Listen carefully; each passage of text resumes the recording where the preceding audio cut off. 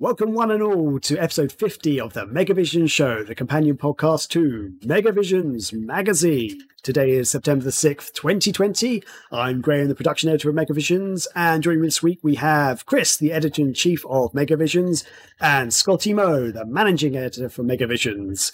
And today we've got a special show for you. It's now September, so that means that next weekend, on Saturday, September the 12th, we are going to be hosting the 24-hour Dreamless Dreamcast Marathon. Woohoo! So for this week's show, we're going to have a Dreamcast special. We're going to be looking at some of your favourite Dreamcast memories, some of our top Dreamcast games, some of the weirdest Dreamcast games we've encountered. Plus, we'll look at some of the key advancements to the gaming industry that the Dreamcast helped deliver, our top experiences with the console, our reactions when we heard it was dead. And then we'll look into the current state of the Dreamcast, some games, and awesome ways fans have kept the dream alive. So stay tuned and let's get on with the show.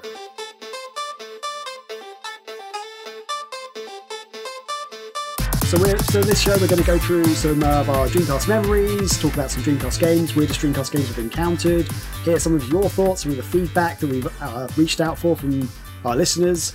And yeah, just talk about some of the key experiences for the Dreamcast. So it's going to be a fun, dream-tastic show, I think.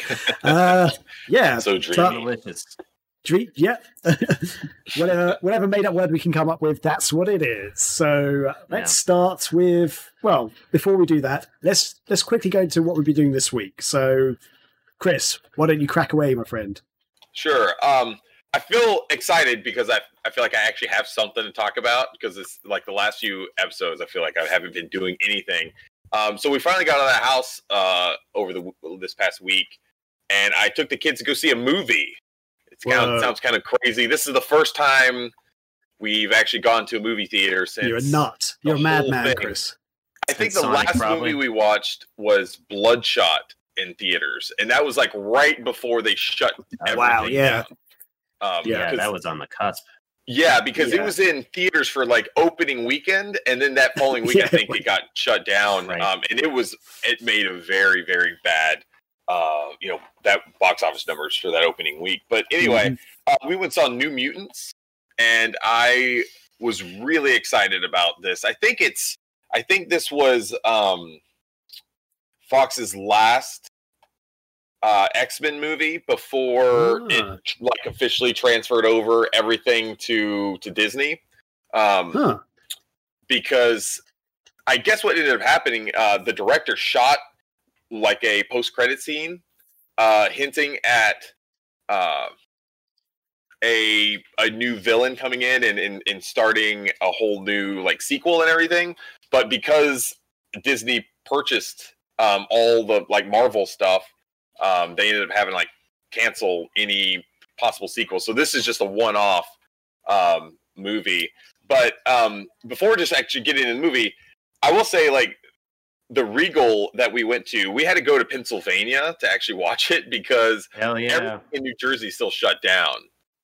I would say like it was very good because it was very clean. We were actually the only people that we saw like in the theater when we went there.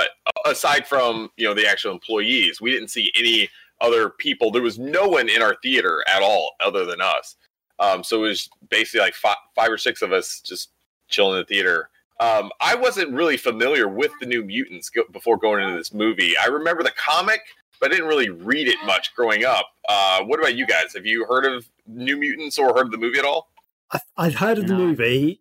It's been in my consciousness somewhere, but I've never seen it or, like the old like comic books and stuff. I knew there was a thing, but no idea. Scotty, what about you? Same. Pretty much the same. Yeah. It's basically about like young kids that are probably like, like 15 years old or so, 13 to 15. They're just getting their powers. And so they take them to this facility where they're trying to, learn to control their powers and everything. And all this craziness starts happening. And, they have to end up like coming together as a group and using their powers to, fight off this, enemy. I don't want to go into any spoilers, but I thought it was really good. It felt in certain times more like a horror movie than your traditional superhero movie. If you watch the trailer, you definitely get those vibes. Yeah, that's the one that looked like Hostel or something. Kind of. Vibe to it. It's not that bad. It was rated PG-13. I took Odin with me to go see it. And I didn't feel like it was take on it right there. Yeah. No, he's like, don't tell anyone. I'm not 13. But I thought I didn't think it was too over the top for Odin. There were some parts, like there was these like kind of Slender Man looking guys that come around. They're really like have long claws and stuff. They were pretty creepy. But other than that, it wasn't too bad. But I thought it was a good movie. If you guys get a chance to rent it, I would definitely suggest a rental. I don't know if I would suggest going to the theater to go see it. I'd say just wait and chill. Interesting. Yeah. Yep. Yeah. A quick follow up that I had noted here. Bloodshot, you mentioned, sucked with numbers due to COVID, which is funny because then on the other side, the Sonic movie, I mean, it did already. It came out decently before COVID hit hard, but now it's like the best rated superhero movie of the year, and I'm like, we need to keep a perspective here, people. Like, I'm saying that in favor of Bloodshot and against the Sonic movie, kind of. But, but it's just, okay, come on, Graham. But I'm saying like Bloodshot probably should have done something different. But speaking of movies, I'll ask, did you end up seeing Bill and Ted 3? I did see it. So I was going to bring this up on when I talked about my week. It's okay. Sorry, I didn't read the outline, I guess. No, don't worry. It's fine. Basically, I can't watch Bill and Ted 3 yet because it's not out yet in the UK. Oh my God, Chris was totally making that joke. Yeah, it was funny. I was browsing like the stores like Amazon, Microsoft, Xbox, and all the like digital stores. And I was like, I can't find it. Yeah, try looking on Zune and Napster and everything. But yeah, I couldn't find it. So then I Googled it. It's like release date is, I think it's next week or the week after. So yeah, it's in a couple of weeks. I don't know. Because every other digital release seems to come out the same day because, it's digital. There's no, thing. For some reason it's not in the UK or Europe. So yeah.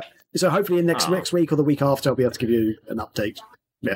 Well, okay, Chris, did you like it? And we can talk about it next time with Graham when he's seen it. Yes, I did enjoy it. I watched it. I will say, hearing the criticism of Keanu and his, I guess some would say lack of effort. It was definitely noticeable. I don't know if I was listening to the Red Letter Media. I was listening to their review over it, and I kind of agree with what they were saying. I think it made a little bit of sense. They're basically saying that they don't think Keanu Reeves as an actor can go there in his mind anymore and be that character of Bill. Yeah, like he was. I'm sorry, Ted. Right. I just made the same thing that reporter did. Man, that was hilarious. But I agree. I just don't think he's done too much serious roles, and to try to kind of go back and just do this comedic role, and especially jump back into that mindset that he was in, 20 something years ago. And so I can understand that. It was more than 20, wasn't it? It was like 30. It was. Yeah, I know what you're saying though, because Red Letter Media is pretty harsh with a lot of their critiques on stuff. I don't know any of the characters' names, but like an example regarding the Bill and Ted thing, how one of them, not Rich, was picking apart that one scene where the dubbing was done wrong. I'm like, dude, relax. But I think I do agree with them. Whereas mentally, Keanu Reeves has had a rough life outside of acting, but he's not very social about anything really. So I can understand how mentally he could not really transport himself back to that role. That in mind, Alex Winter just does carry the movie on his back in terms of his character portrayal as Bill. But yeah, I'm glad you dug it though. But we can go into more detail when Graham's seen it as well. Okay, cool. Yeah, that'd be fun. Maybe we could do maybe maybe not next week. God, because that next week's going to be our post Dreamcast marathon. So maybe we'll do like a at the end of the podcast we can do like a spoiler talk on Bill and Ted here in a few weeks. Yeah, and we really jump. Yeah, maybe that'd be fun. It's rare that we have all seen a recent movie, so we could even do like a spoiler cast or something. Yeah. Graham, I guess since you started talking about that, what else have you been doing? So, okay, few little things. Today I've spent pretty much all day reorganizing / cleaning my this room, for next week's Dreamcast Marathon. And I found out that I've got about 12 Dreamcast controllers here in the flat, and I've got more at my parents' house. So right. I don't know how many I've got in total, but yeah, I've got this big box full of like controllers, and most of them are Dreamcast controllers. So nice, very nice. Oops, sorry about that. So that's a thing. I don't know how I managed to accumulate that many, but yeah. And I've also got a few pickups this week. So just randomly, I felt like I'd really wanted to play. And this is actually quite timely because I know the Avengers video games come out recently. Mm-hmm. So randomly the other day I was thinking I really want to play. And this is good. This is crazy. Thor. Oh no! And Captain America on the Xbox 360. What is wrong with you? I never got to play them when they came out. No one has ever said, I want to play Thor. Well, there's a reason why I thought about it. I'll tell you that in a second. But here's the thing. You thought about it. Yeah. I bet I can think of the reason, Graham. Okay. Well, wait, hold that thought, and I'll ask you in a second. But the thing is, someone told me that Captain America is actually not a terrible game because it's originally started as a completely different kind of game made by another developer. Yeah. And I thought, I want to test it out. And Thor, I just thought, why not? Because they're also very cheap at the moment. Like, I'm not really losing out on anything. Also, because no one wants to play those games, Graham. No one wants them. There's a reason why they're cheap. I don't care. I want to play them. I want to test them out. Because there's a few of these games, like I actually quite enjoyed the Hulk game that Sega put out.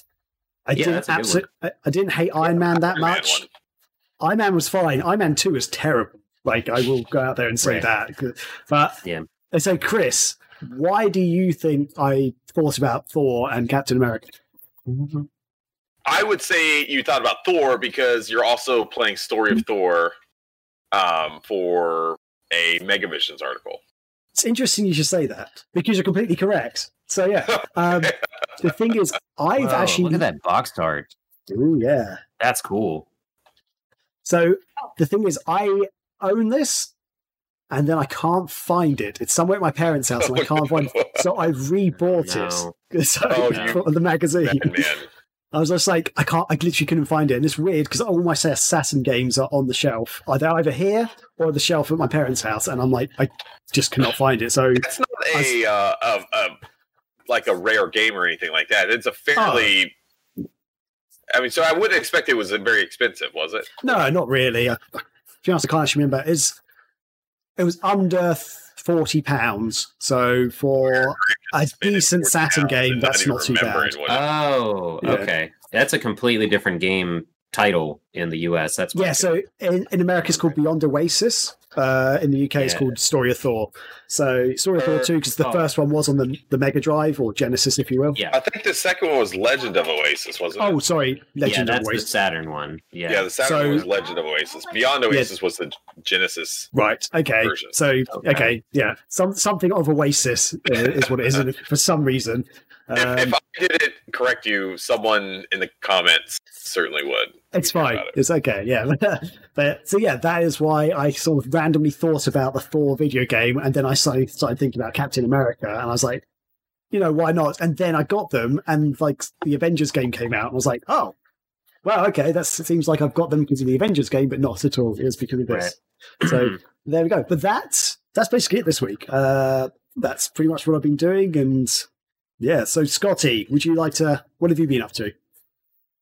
Yeah, not a whole lot, honestly. My brain has been elsewhere because I'm getting ready for my vacation, which I just kind of coupled into the marathon because no PTO has been used on conventions this year. That's paid time off. So I was like, oh, Labor Day is the week of the Dreamcast marathon. and I was going to take Friday off and usually the Monday following the marathon. You know what? I'll just take the week into it and half the week after. Screw it. I got to use my PTO. So my brain has kind of been elsewhere, but we did get a Fire Stick. We installed that yesterday and basically just browse Shudder, and that's all we've done with the Fire Stick so far. Brilliant. You guys, we added like 40 movies to our list. So there's so much good stuff on Shudder. Yeah, we were looking through stuff, and I have a question for you, Chris. If you've noticed, what the fuck is Jerry O'Connell doing on Shudder? We somehow stumbled across two movies that he's in. Both of them look like absolute garbage. One of them is like he's like making his way through softcore porn movies in a horror film somehow as a hero, and the other one he's like in this vampire Satan ritual worshipping cult thing to try to help a teenage girl or a virgin or something. And I'm just like, these both came out in like 2019. I follow him on Instagram and he didn't mention a thing about them. So that kind of says where his confidence level is at for them, I guess. Wow. No, the other movie, I forget what it's called. That was a good movie. It has Alexandra Daddario in it. Johnny Knoxville's in that movie. Is this crazy Satan preacher? Worshiping one or the other one? The second film you said where it's basically it's like about this weird cult that is going around killing people. Oh yeah. That one looks kind of interesting and probably funny. We might check that one out. But it was just like, for those that don't know, this is Jerry O'Connell from obvious Sliders fame. Okay, I was thinking that. I was going to ask, yeah. Oh, Graham knows that. Okay. No, but that's kind of all we've done with that. But finally, it's out. I've been talking about it for a month and a half or 2 months or whatever. Tony Hawk 1 and 2 remake is out now. I was gonna show off the case because I bought the game and I left it in the hallway or something. Whatever, you guys know what it looks like. But I hated every second of it at first because my muscle memory. Literally the night before, I had played Tony Hawk 2 on stream with Tornado Jones, Corey, on the Thursday Night Throwdown, and we were having fun. And then I go into this, and I'm like hitting the shoulder buttons and just launching out of the rope ramps and stuff, like not doing any tricks, bailing left and right. I'm like, what is going on? Like, did I forget how to play video games? In my brain, it went from that doesn't make sense to I'm doing everything I ever did to play this game, and I was decent at this series. To, am I getting too old to play video games? Do I not know how to play video games? And I'm just like, what the fuck is going on? So finally, I played the tutorial. I looked at the controls. Apparently, R1 and L1 are what you use to rotate your skater in midair. L2 and R2 are what you do for reverts to essentially exit the ramps and stuff. So I wasn't going crazy. I wasn't hitting like a button and it was doing something wrong. I was just hitting the wrong button because I'm a goddamn idiot. That in mind, it's fun. It just feels good, just like the old games. One solid complaint, and this is in the notes here, I have cynical old man complaint about save files because, one, I realized that aside from the first Tony Hawk, every one of those, I created a character to look like me, and I had more fun being the skater in a game that I could never be in real life. Because I did kind of skateboard as a kid, and I just suck. But it was fun to make a skater and assign his moves and all that stuff, but the creative skater in this sucks. There's like 16 faces. You can't, granted, it's not Fallout 4 or something. I'm not expecting to like elongate my nose when I want to and like flush out my cheeks and stuff. Like, but the faces are so generic. So Rachel and I made characters, and they're like the prettier version of ourselves that you would see in a reality dating show or something. Like they don't look like us at all. And you gotta make them look more ugly to make them look like us. You really do. Like we could not figure it out. Like I looked closer, like the face that looked closer to, I don't even know. I'm not even gonna. This is gonna be another rant. But so what I'm getting at is I made my skater, and I was excited to go through some of the campaigns. So I started the campaign, and then Rachel played. She wakes up earlier than I do, and she got up earlier yesterday, and she made a skater. And I saw that she had a skater, and I was like, "Oh, did you start the campaign?" She's like, "No, I don't. I didn't want to erase the game." I'm like, "Erase my game? I don't think that'll happen." So I go to her skater, and then I go back to career mode or whatever it is, and it's like, "Oh yeah, there's all my progress, there's all my points." And in the top, this game, it's Activision, but it looks ripe for microtransaction, like very much so, because you earn your stats, and you have always in the top right corner is your name and your experience and your money you've earned and like your statistics and crap. So I'm just like, I really hope they don't do it like that. But so I'm like, no, there's gotta be a way you can create a skater and have your own progress. So I'm like looking through all the menus. I'm like, oh no, I'm forgetting what generation of console we're in. So I back out to the crossbar screen, the dashboard. I close the game. I hold down the home button, log in as her PS4 username, open the game back up. There's a new campaign and career for her. So I miss basic save files and memory cards, I guess. And people are going to be like, oh, Scotty, why do you do that? You don't need, yeah, look at Chris over there. He's got 3 switches because that's just how it is today. Fucking shut up and deal with it. No, this is the basic problem with that. She and I love our created skaters. We can never play against each other with our created skaters on the same console because of this. Like, think about that for a second. How stupid and backwards is that? That she has a skater on this console with this game. She can earn all her stats. She could create a skater under my profile, but she'd have no stats. So one of us would have to like play the game through twice to have our beefed up created skater to play against each other. Now, granted, we're probably not going to skate against each other that much, but it's just the fact of the matter that I had to like convince myself like this is so backwards and why I hate new games a lot of the times. And I know I sound like an old man screaming at clouds conspiracy theory thing, but like, am I wrong to be upset about that? Like, does that make sense, or am I just crazy? No, these are things that were things we had, features we had back in the day, which became common, for us growing up. So these new consoles, which are meant to be able to do all that stuff and more, they're getting rid of these features and stuff, and it is really annoying. I've seen that with other games that it just drives me nuts. Like, it's like, they keep removing co-op, like local co-op and local multiplayer games just to have online multiplayer. I'm like, yeah, sometimes I actually want to sit in the same room with someone and have a split screen.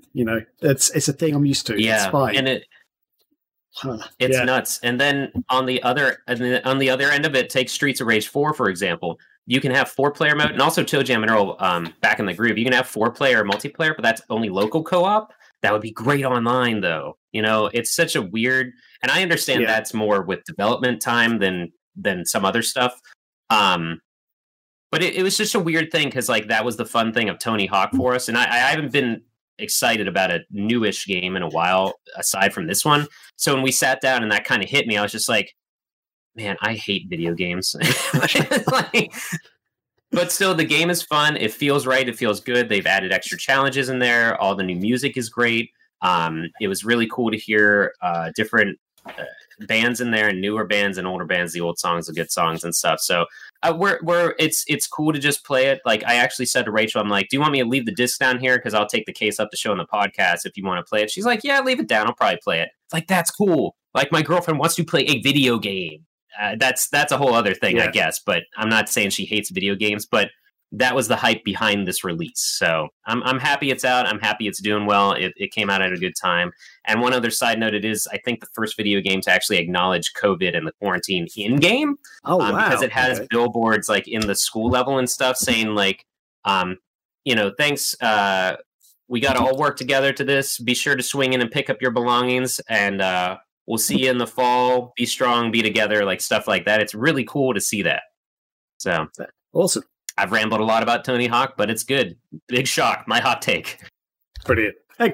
One last thing I'll say with the skater mode, you have smart parts in it now. I don't know if you guys ever mess with level creator stuff, but it blew my mind because instead of like laying down a quarter piece, a side piece, a half pipe, or whatever, you can do all that, but you can put down a smart piece, which is like, say you put a quarter pipe, and if you click on it, you can drag it and just make that as long as you want to and like loop around and make this incredibly weird shape and then connect it again. So there's going to be tons of dicks all over the internet, I'm sure. But it just blew my mind like how extensive that is. So I might actually mess with that a little bit, but we'll see. So awesome. That's me. Brilliant. Cool. And with that, let's move on to Scotty Moe's Mail Sack of Wonder. Oh, yeah. Sack of Wonder. Let's do that. It's the mail sack. We got the mail sack. Beautiful mail sack. Oh, nope, that's wrong. That's very wrong. Oh, good God. So we're going to do this. Got this sack. We're going to, can't see it that well. Unhinge that mother.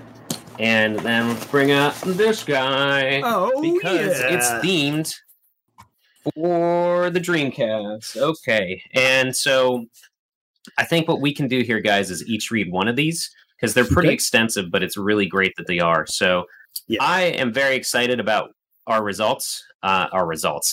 Stocks are up.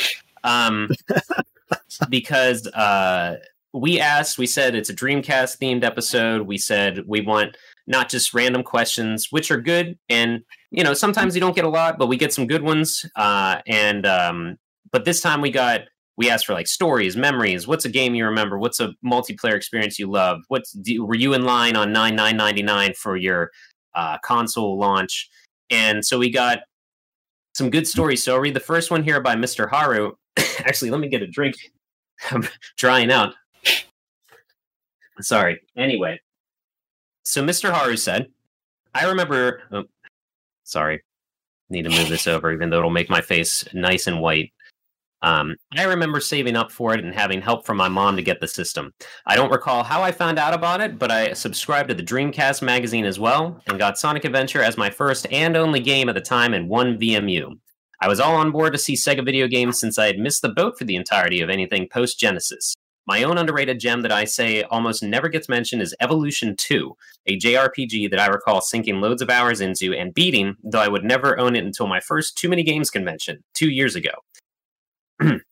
My only lament was I never was able to get online with the Dreamcast, so playing Phantasy Star Online was done entirely alone.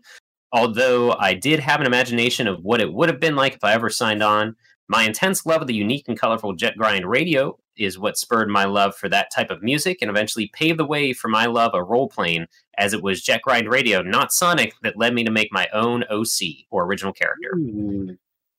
So do you guys want to go through all of these, or do we want to comment on each one? I guess we can just comment on each one real quick. I will second his love for Evolution 2. I really enjoy the Evolution series. I never beat 2, but I played through most of it. I did get through Evolution 1. They were good games, and they actually got I can't remember. I think they got packaged together and ported over to the GameCube, didn't they? Did they? Really? I didn't know I think that. they had a GameCube release. Googlebot machine. Yeah, Google that real quick. I'll say I do remember Evolution. I had that one Christmas, and I wasn't super into it, but I do remember how goofy and cool it was that the characters essentially had like big pocket knives for weapons, if I'm remembering correctly. Like I remember the dude would whip out a giant fork to fight the enemies and stuff. Really like the artwork, though. I regrettably donated that to a buddy in college. In college, I got rid of a lot of Dreamcast games because I just didn't understand what I had then, I think. But I also, and this is one thing I love about the marathon, I love introducing people to games that I really enjoy. So my buddy who had a Dreamcast but like no library, I just gave him a lot of my games. And one of them I remember was the first Evolution, because he very much sparked an interest into the JRPG more than I did. Okay. So it was called Evolution Worlds, and it basically had both of the games on one disc. So yeah, is that on GameCube? It was on GameCube. It released in North America December 2nd, 2002. There was also that explains why I didn't hear about it. There was also an Evolution was also on the Neo Geo Pocket Color as Evolution Eternal Dungeons. Oh, Ooh, yeah. I didn't know that. That would be fun to go. I do recall that, because that I want that. How much does that go for? Because I'm dude, it's Neo Geo Pocket Color, so along with anything Neo Geo, Godspeed. Wow. Awesome. Neo Geo Color Pocket, whatever, would be the reason I ever get that Analog Pocket, just to have all those games on there some way, shape, or form. Yeah. So should we move on to the next one? I'll say this real quick before we move on. I see a completed listing for Eternal Dungeons. It's complete. It was sold for 130. Never mind. I'm sorry. I'm sorry. Wow. $130. So it's not cheap. Stupid. Damn. Okay. That's because nobody keeps those cardboard boxes, though. Yeah. Anyway. Who wants to go next? So I could go for next, I guess. Okay. So Mithril Fox has said, I sadly was a late adopter of the Dreamcast. By the time I had an Xbox 360, I already loved the games Sega had to offer, and I wanted to experience the Dreamcast since one game shop I was frequently visiting still had plenty of those games in stock. One Christmas, I ended up with what I desired, bundled with Sonic Adventure, Choo Choo Rocket, Metropolis Street Racer, Jet Set Radio, and Crazy Taxi. My games expansion got bigger since, but sadly I missed out on the online experiences, the demo discs, and the other good stuff. I can go on an essay about this, but I'll keep my experiences kinda short. I fell in love with Metropolis Street Racer and Crazy Taxi most. I enjoyed Jet Set Radio, but I was already spoiled by Future and a bit more. Still, it was great to experience the original. I ended up with Metal Gear Solid and Bleemcast much later, but it was a paid to play at one point because of my port 2 of my Dreamcast didn't work. I'm sure you understand. Oh, okay. I get, yeah. Port, does he mean the controller port, do you think? I think so. Yeah, because in Metal Gear Solid, there's the bit with the secondary controller port. That's the only reason why I'm thinking that. Oh, that's right. Yeah, okay. Finally, because of my desire to... Because I don't think you can beat that boss without that, can you? Or I don't know. Anyway, point. Finally, because of my desire to discover more of this gem of a console, that's how I eventually found the Dreamcast Marathon. Woohoo! That Scotty hosted, and founded my way eventually to Megavisions magazine. That's us, guys. Oh, yeah. Hey, it's all us. So I ask now, what games have you not tried on Dreamcast before that you'd want to play, given that money and availability isn't an issue? And if the prospect of a Dreamcast Mini existed, what would you ideally seek in that system? So just quickly, the first part of that question, we're actually going to cover later in the show. And the second part of that question, we have kind of covered in the past. So do we want to talk about that, the Dreamcast Mini? Because we've spoken about that in the past before. Yeah, I mean, it would be all the hits. If I could sum it up, it'd be all the hits, and then also Ill Bleed on my Mini. Brilliant. But any comments on Mythril Fox experience there? That's a damn good bundle you got at first with your Dreamcast, dude. That's like, aside from, I think all he needed was a fighting game in there, and that would have been every genre almost on the console. Much, yeah. Sports was like, I guess, NFL 2K, get some of that action going. Right, yeah. That was when the 2K series started and was pretty successful in terms of competitors to EA stuff. Oh, Visual Concept was rolling back then. Oh, yeah. Oh, okay. And Bleemcast is crazy. We should, if anyone's not heard of Bleemcast, does anybody want to explain that real quick? Or so yeah, it's basically it was an emulator disc to play PlayStation 1 games on the Dreamcast. And the beautiful thing about it was it actually upscaled the visuals, so it actually looked sharper than the original PlayStation. Very strange, yeah. The very, very original idea was that each disc would have like 100 games on it, but then they only released a handful of discs which only had one game compatibility on it. So you'd have to have a special disc that could run Metal Gear Solid and the Metal Gear Solid actual PlayStation 1 game.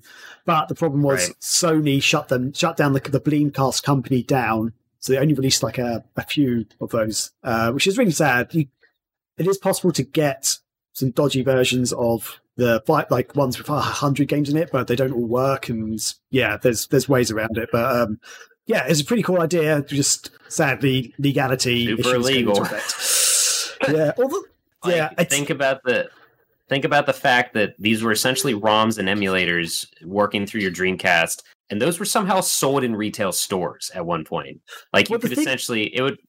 The thing is, you had to have the actual original disc, like the PlayStation 1 disc, and put that in your Dreamcast. Oh, that's right. So there was no ROM. It was just like an emulator, which is basically what companies do now, like the Mega Drive Mini and the Super Nintendo Mini. And true. In my I know why Sony did this just very quickly, but. In my head as a kid, I was like, but Sony would make more money because people would be buying more PlayStation 1 games for their Dreamcast, which probably wouldn't actually happen. But yeah, in my head, I was like, why is Sony doing this? Anyway. It is the thing where it's like, we are selling this to you. What you do with it might be illegal, but we're not telling you to. We're just selling this to you. Yeah. Okay. I got one from Ichabod Brain I could read. Oh, yes. Please do. What happened to your mic quality? He says, I got and still have my... Does it sound different to you, Graham? You do sound a little Your bit mic tinny, sounds actually. different to me. Have you've moved your mic up? Because I have a different mic that I've been using. I've been using my Snowball. I'm sorry. Okay. Let me just check it real quick. You sounded fine earlier, but you've gone a bit tinny now. Like Okay, how does that sound? Oh, Well, way that's better. much better. Way better. Really? Okay. Oh my Yeah, god. that's better than you sounded before now. Like before you sounded different. I think I had the wrong. It defaulted to the wrong input. So my bad on that. So Okay, my audio sorry. is probably screwed We'll up edit now. this Anyway, so go with the Ichabod. Start with the Ichabod Brain Dig again. Sure. Sorry.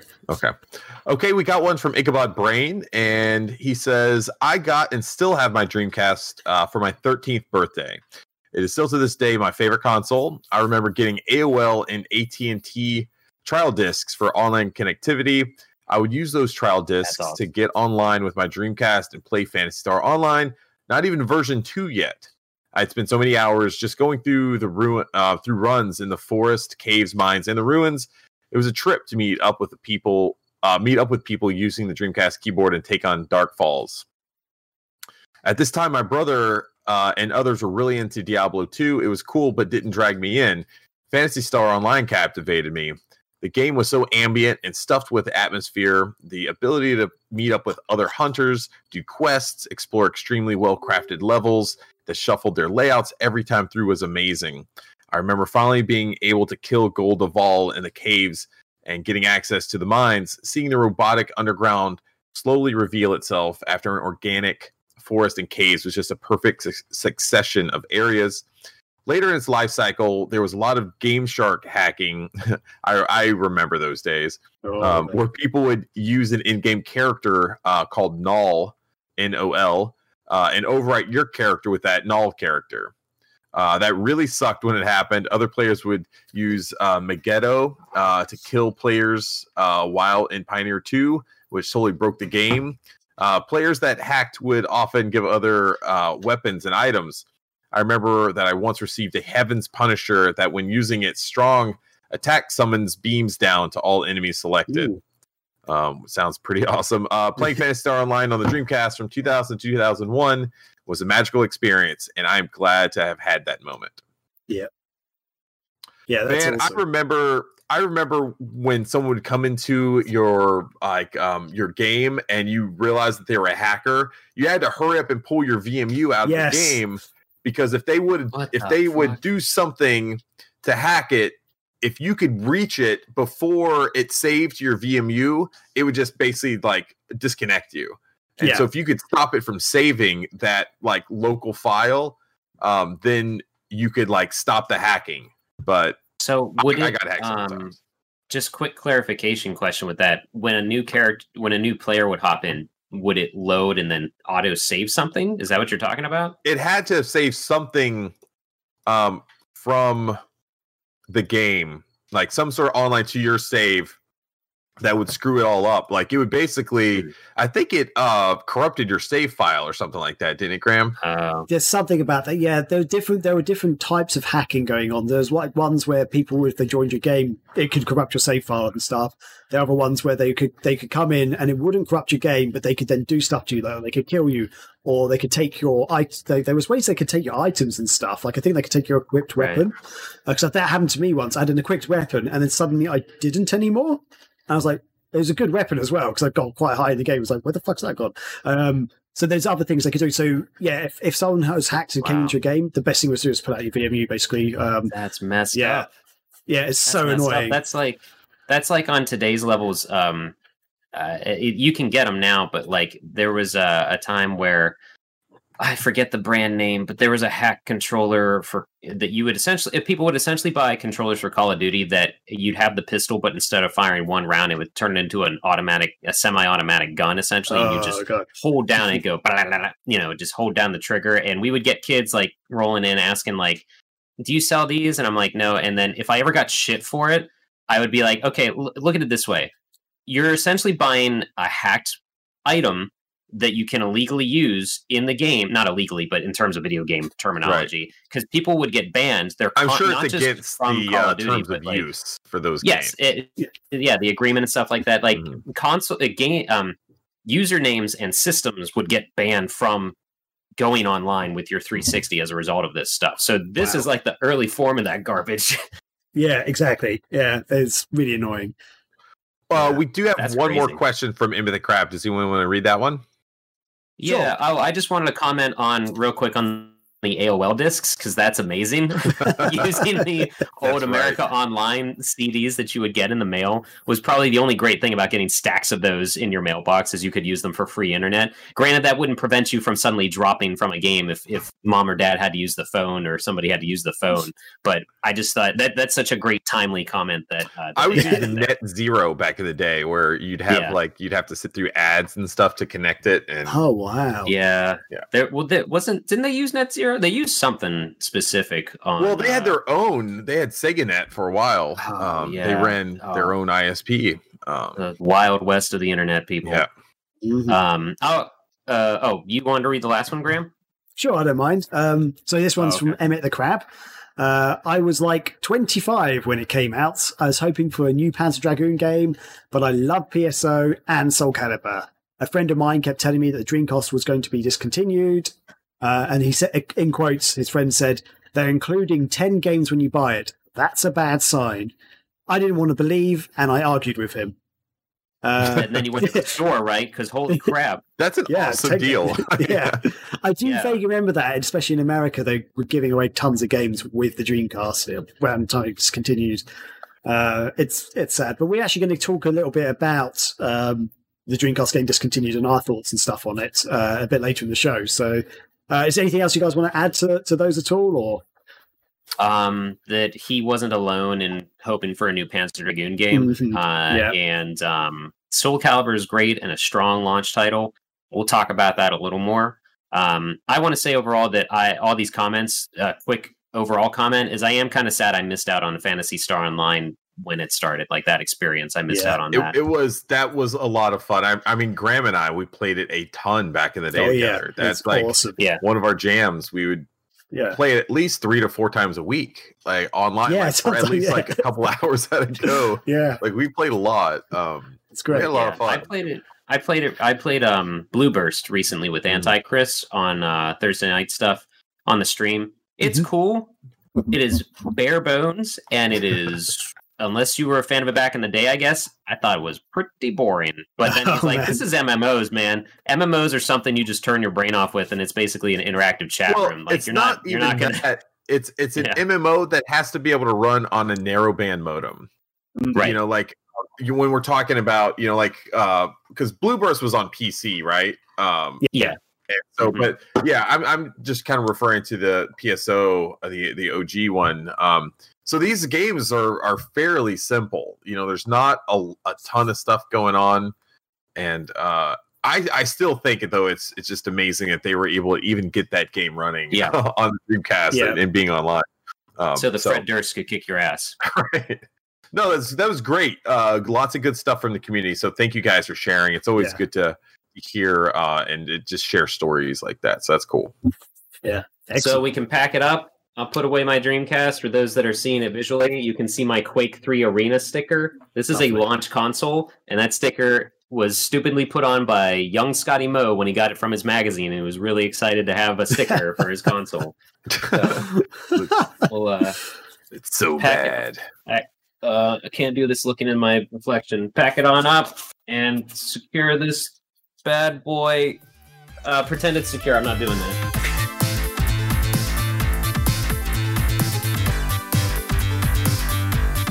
We mentioned last week that we weren't really going to be doing news stuff because we're in the show because we're going to start doing news in a different way. We haven't actually launched that sort of way yet, but a bit of news came out which relates to what we talked about last week and also ties in with the Dreamcast. So we're going to talk about it. Scotty, do you want to talk about the news? Yeah, sure. I posted this on the site only because Marcin wasn't available, our registered Shenmue nut. But no, so what happened during Crunchyroll had the virtual Crunchyroll Expo, and they announced a Shenmue anime series coming coming out. 13 episodes. Very little is known on it, other than it'll be a collaboration between Crunchyroll and Adult Swim. Yu Suzuki is actually serving as the executive producer, and the director of this was the director of One Punch Man Season 2 and Majimoji Rurubo. Sorry. Nailed it. Perfect. First try. I don't know that one, but One Punch Man I do know. But all they've said is it's going to basically be a retelling of the video game stories, and which I think is cool. But they have not said how far in it'll go or how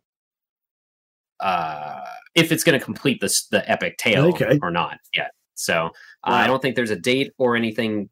Otherwise, there's very little information. So it's literally, they said 13 episodes. They do have a cool piece of art for it. It's called Shenmue the Animation. So I'll say this, like, I would like it. I think it would be fun just for it to be cover the first 2 games, like the first season.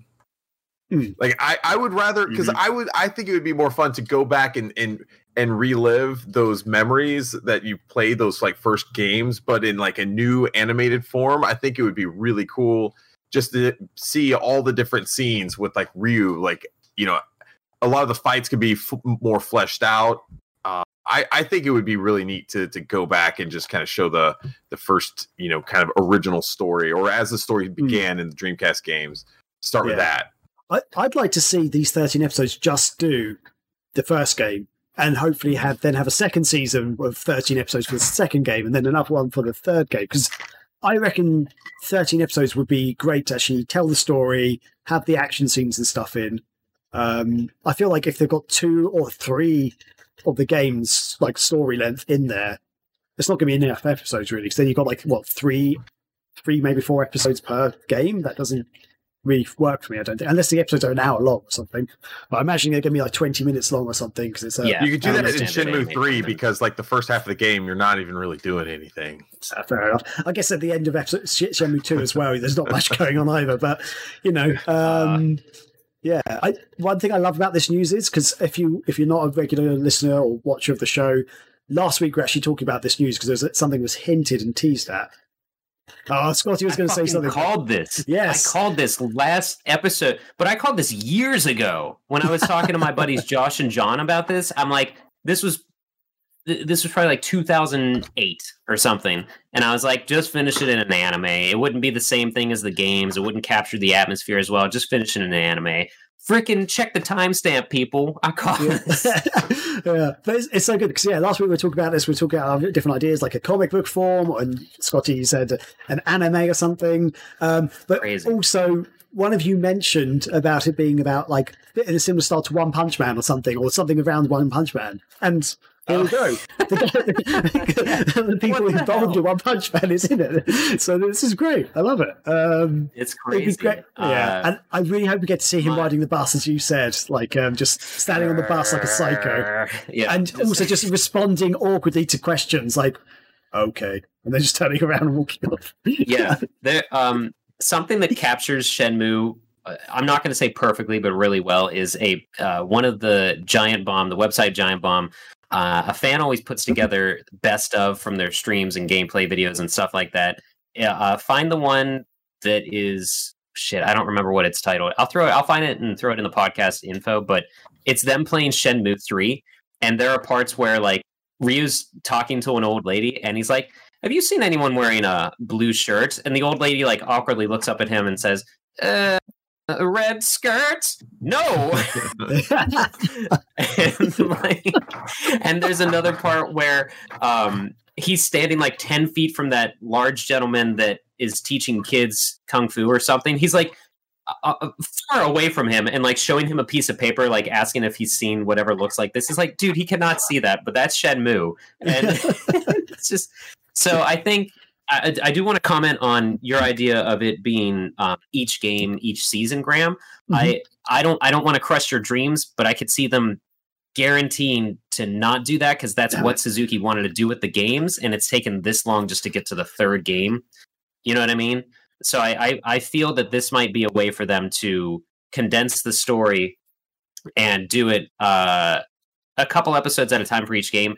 But I think the main thing we have to keep in mind the majority of the Shenmue games and Shenmue experience is doing nothing. So I think the anime is going to kind of bypass that a little bit, because you're not going to have Ryo. You're like the anime is not going to go into a first person view. Or if it was only looking at Ryo and the things he does, then it would be a lot of just Ryo staring at walls and trying to read store signs and like looking at fish on a platter. It could be a great comedy, like where someone just played the game and just like voiced everything.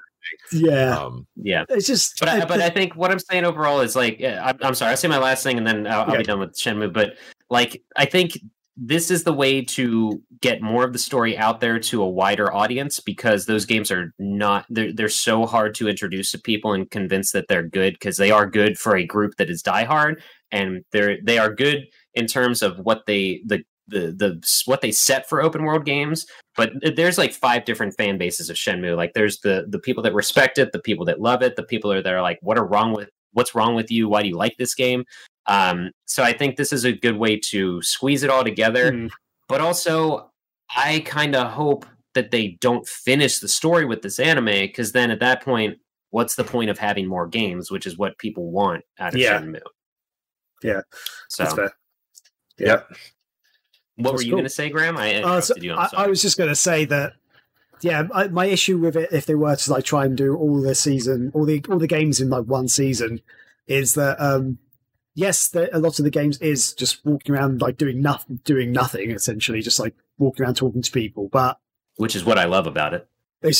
But that's kind of part of what, especially in the first game, Ryo is trying to solve like a mystery of who these mysterious people are who just came to this house and stuff. So I feel like there needs to be that story of development. And for Xbox players, the original Xbox players who got Shenmue 2, they actually had the Shenmue movie disc with the game. Right. So it kind of retold the original game. And that was like a proper full-length movie. But that was still condensing down to all the main parts of the story, and was also the exciting action bits. So I think it's totally possible to do it and keep it interesting. But I guess we'll see what happens. Let's watch this space and see where they actually go with this, because that'd be really interesting. Yeah, I will say also one thing I'm legitimately excited for. The second game is really revolves around fights, and I'm very excited to see how, because anime is anime, I'm very excited to see how they portray those fights and make them so much more action-oriented than QuickTime events. You know what I mean? Yeah. So that'll be cool to see. Cool. Yeah, excellent. So let's wrap that bit of news up for now, and we'll watch this space and see what happens. We'll try and get back to you if we hear anything more. But yeah, awesome. And with that, we'll go for a quick break and be right back after this.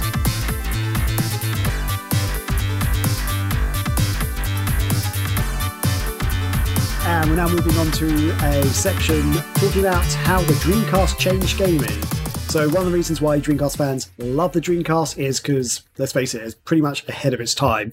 It had some great games on it, but it also did so many things that we just didn't happen before, really.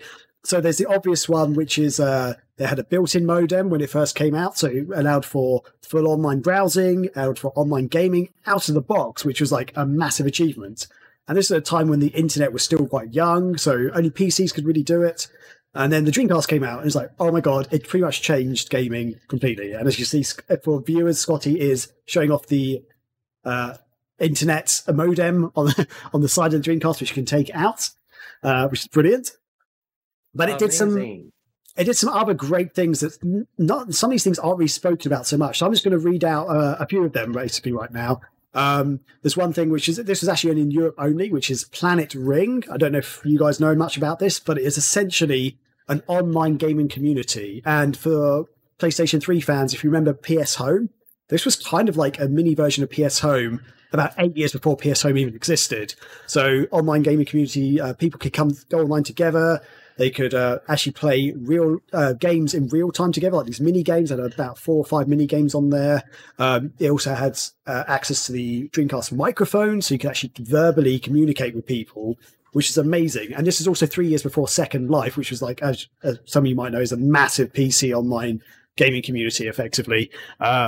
So Planet Ring was a bit of a smaller affair, but it's incredible what they did at the time. Sadly, it was only out for a little bit, and it was Europe only, but it was such a cool idea. And yeah, really good. And Scotty is showing off the Dreamcast microphone right there.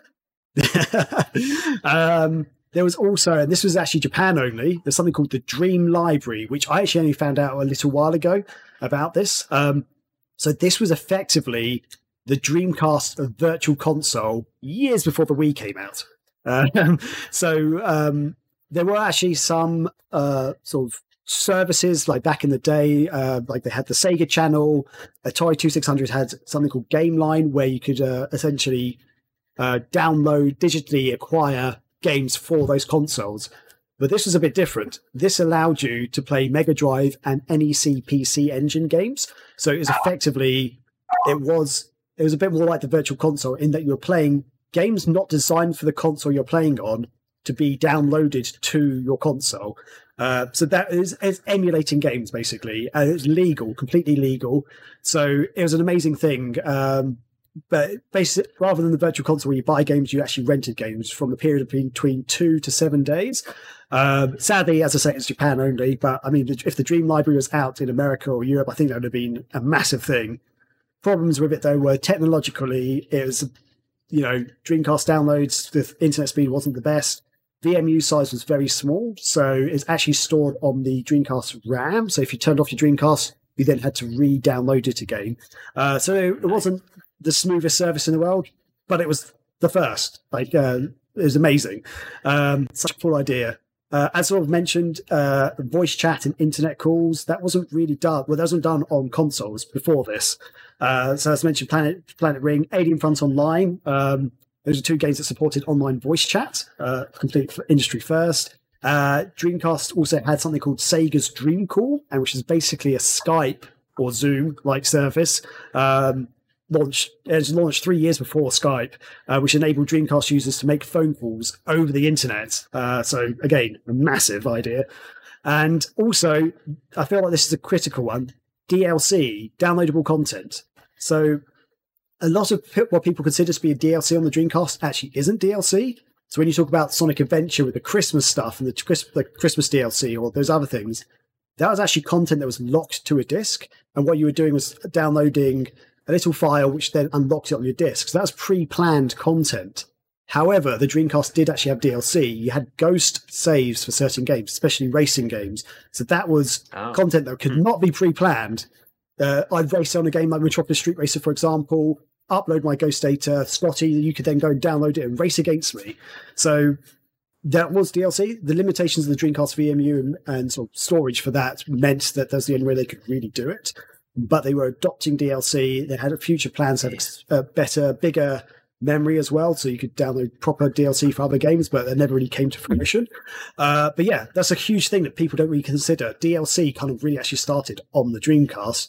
And one other last one I want to mention very quickly is 60 hertz compatibility worldwide. Now, for most Americans and also people in Japan or Asia, you probably wouldn't have even considered this to be a thing. It's not an issue for you at all. But essentially, in European countries, PAL region, TVs back in the day used to be 50 hertz, which initially was because it actually gave a better picture quality. So for TVs and shows and movies and stuff, technically we had a better picture quality, but 60 hertz had a faster frame rate, a refresh rate for the TV. And for early video games, didn't really matter. It's when faster games like Sonic the Hedgehog came out that we really started to notice that we had a downside to our gaming, for example. So Sonic the Hedgehog would actually run faster on the Sega Genesis and the Japanese Mega Drive. In Europe, our Mega Drive, Sonic and Sonic 2 and stuff noticeably was a little bit slower. Like for us, it was kind of fine, but when we started to branch out and see these other, what's happening in America, Japan, it's like, oh, wait a second. And the thing is, TVs in Europe were starting to support 60 hertz long before the Dreamcast came out. The console manufacturers like Nintendo from the N64, Sony for PlayStation stuff, they didn't actually ever have any games that worked like could do 60 hertz for PAL region. They always stuck to the 50 hertz.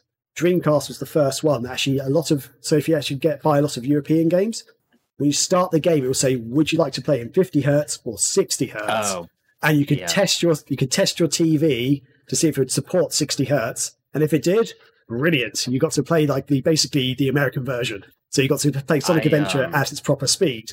effectively. It was basically a massive thing. I've encountered that for Dreamcast indie games that I buy now. Mhm. They have that option at the beginning. And the only other comment I have on all of that is blast processing. Yeah, brilliant. So, yeah, that's one of those things that people don't really realize. That was a thing back in the day, but all modern HD TVs do 60 hertz as standard. So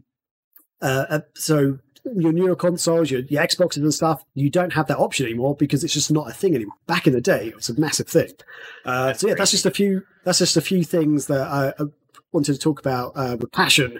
That some of the reasons why I love the Dreamcast and why it's so forward thinking for its time. So I'm going to hand it to you guys. Have you guys got any other thoughts? Any other things you want to talk about there? Really? I'll let Sadie go first this time. Mm-hmm. Okay. This is the first I've heard of the Dream Library right now in real time. There you go. That's fucking nuts. That's I know. insane. Just that all of this stuff. And it reminds me of an earlier thing I read about Planet Ring before I was part of Megavision's staff. And when the magazine was only digital, Graham talked about Planet Ring. You can actually play that now with the Dreamcast Live community.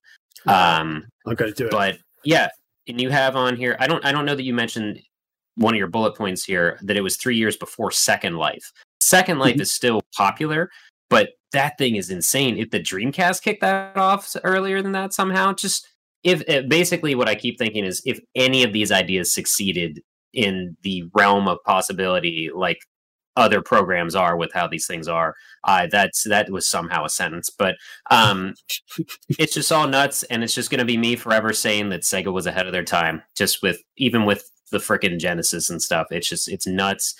But this also lends to like how much money they were spreading themselves so far thin with all this stuff. Mm-hmm. That was part of the It wasn't just the PS2 everybody that killed Sega, whatever. This is one of the many factors. Pros and cons, it's some of the great and horrible things, I guess, Totally. Yeah, I guess the thing that I always go back to is I see all this potential, and I see all the things that the Sega was doing with the Dreamcast and everything, and it makes me sad because it didn't get its full life cycle like so many other. Not at all. It basically got a couple years, and then it got the plug pulled from it, and so I always think about like what would have the Dreamcast would have done had it had a full life cycle. And I just thought of something. I would, I know that I remember reading in magazines back in the day that Sega had started talking about essentially updating the Dreamcast hardware. So it's kind of like what, manufacturers do today. And it's, like what probably Nintendo is going to be doing in a few years with the Switch. They're going to release like some new iteration of it with better, internals. So it maybe have like a faster processor, may have a bigger hard drive, things like that. Sega was talking about doing this with the Dreamcast like back in the day. And the way it was explained, at least how I remember it, is that you would send in your Dreamcast somewhere and then they would go in and update it, put in new stuff, send it back to you, and then you'd have like an updated Dreamcast. So the idea was that the Dreamcast hardware capability would continue to improve over the life cycle of the system. So you'd be able to continue to get better games. And so there's potential, if that would have happened, like Dreamcast games would have looked much higher quality than PS2 even if that would have actually happened. And I think that possibility is so cool. And I love to think about that. Yeah. It's nuts. It's really nuts. I do have one more thing that I thought about as you were mentioning that stuff, Chris. My friends in high school were super duper into EverQuest Online on the PS2. Oh, I played that a lot too. I played that a lot. But the reason I bring that up is the Dreamcast had a modem. The PS2, you could eventually get I think it was a hard drive and a modem or something like that expansion. I don't think it required the modem, but a lot of games required both of them to be in there. Right. Okay. Or I'm sorry, the hard drive. I'm sorry, you didn't have to have a hard drive connected to it to put it in and hook it up. Oh, okay. But required both peripherals. Yeah, the PS2 had this giant box that you would put onto the back of your console to play things online, essentially. But But I remember I didn't really care that they were playing EverQuest because that was this time in my life where I was introduced to music and I was starting drum lessons and stuff like that. So I kind of just let that go. And I didn't care as much until World of Warcraft hit and essentially robbed my friends from my life. And but what I'm leading up to is it was so bad with WoW and them that at one point we were sitting down to dinner, like our group of friends, and they start talking about WoW, and I literally whipped out my Game Boy Advance SP, and one of them was like, Scott, what have you been doing? Because everything was World of Warcraft. I did not have anything to do with the conversations ever, so I just like didn't want to hang out with them, and it was bad. And there's not bad blood. I still talk to them and stuff, but that goes back to, what if they got into play Phantasy Star Online instead of EverQuest 2? Like, what if they got into another Dreamcast game online? What if they just did that instead of PS2? Like, that blows my mind to think that someone else besides one other guy in my friend group, shout out to Ben, would have been into the Dreamcast and had a Dreamcast. And like, it's all, this whole section is a big what if, but like, think about that. Like, what if Phantasy Star took off like EverQuest and then invaded World of Warcraft's atmosphere or ecosystem and stuff like that? Like, it's just crazy to think about that. I will quickly say before we move on that there were several new like peripherals and other little cool features that Sega had planned, and it showed off in some capacity. I think a lot of it were like Tokyo Game Show type things like that, mainly centered in Japan. But a lot of people will remember the VMU MP3 that looked totally awesome. I really wish that thing would have came out. Man. There was the zip drive, which everyone remembers. I think that they should have just went straight into like some sort of other expandable memory, like maybe just hard drives or something like that. Like looking at that, maybe even having something that the Dreamcast could like dock to, almost kind of like the karaoke machine for the Dreamcast. But it would dock into it, and that in and of itself would be like a giant hard drive that the Dreamcast would sit on, but it would be connected to some sort of port on there. Because I think that would make more sense than a zip drive. But anyway, Sega was looking at doing that, which would have had a, that would have opened up the possibility for rural DLC, more saves, stuff like that. And so you'd really expand what you could do with the Dreamcast online with this zip drive peripheral. There's also the Swatch access, which I think, Graham, you probably know more about that than I do. Yeah, so this when I found out about this kind of blew my mind. Basically, Sega was working with Swatch, the Swiss watch company, to release this watch called the Swatch Access, and what it was a watch which had internet functions. So basically for the Dreamcast, you had this like thing that you'd attach to your controller, which is like a big round disc thing, and you could sync up your watch to this disc thing, which was connected to the internet. And the idea was that you could put your calendar on there, but also it would like bring up, you could get cinema times, restaurants, contact details and menus and stuff like that. So which to us these days, with your phone in your pocket, that's nothing. Back then, yes, the internet existed, but you couldn't really find you could just about find cinema times maybe, but like what restaurants and stuff. You could get that was the other thing. You could get table bookings for restaurants and do it through your watch and stuff. It's a great idea. Just sadly, it never fully came to fruition. The Swatch Access was released in Japan, but they actually didn't have all the functions they were originally planning. But there was a whole press event with Sega and Swatch together, like talking about all these awesome features and stuff. They revealed an early version, a prototype version of the watch, and everything. They were showing off what it could do. They had early prototypes of all the functionality, but around this is around the time towards the end of the lifespan, Sega decided to discontinue the Dreamcast, and sadly, it didn't fully come to fruition. But it was almost basically a smartwatch before years before like the Apple Watch and stuff came out. It's insane what they were thinking of, and it'd have been I actually think it'd be a really cool idea. If it did come out, it's so cool. So that's one thing that gets me really excited, is that idea. I feel like the Dreamcast, there were typing, there were word processing things for consoles before this and stuff, but I feel like the Dreamcast was the first console that had the intent of being more of a media box than just a video game console.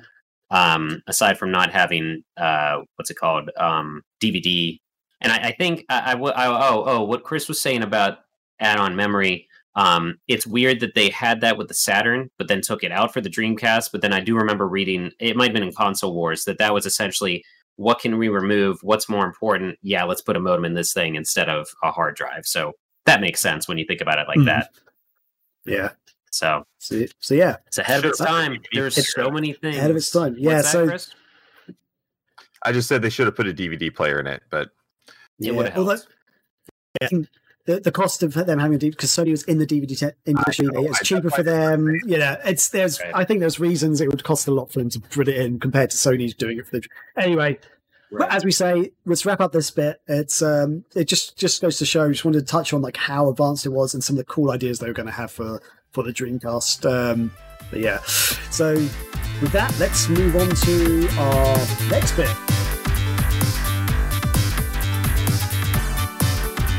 We're going to go down a little bit now. We talked about how amazing it was at the time, but our reactions for when Sega cancelled the Dreamcast.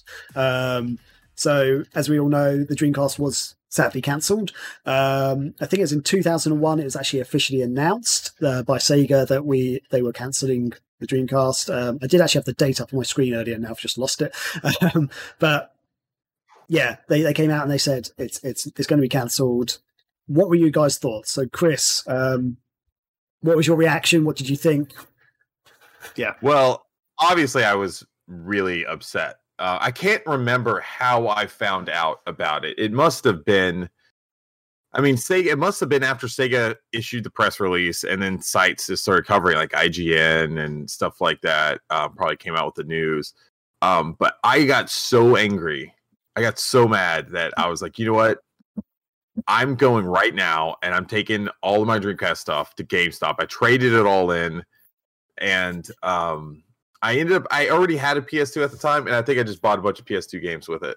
I was so mad. I was just like, I'm done. Wow. Like, I can't believe Sega's doing this. Like, I'm just completely done with it. Like, I just didn't want to have anything to do with it. Of course, I regret that years later. I wish I would have kept all that stuff, especially for like PS2 games. But I just, man, I didn't know what to do, because I'm sitting here. I was running a Dreamcast fan site, Dreamcasters Realm. Graham and I were working on that together. Yeah.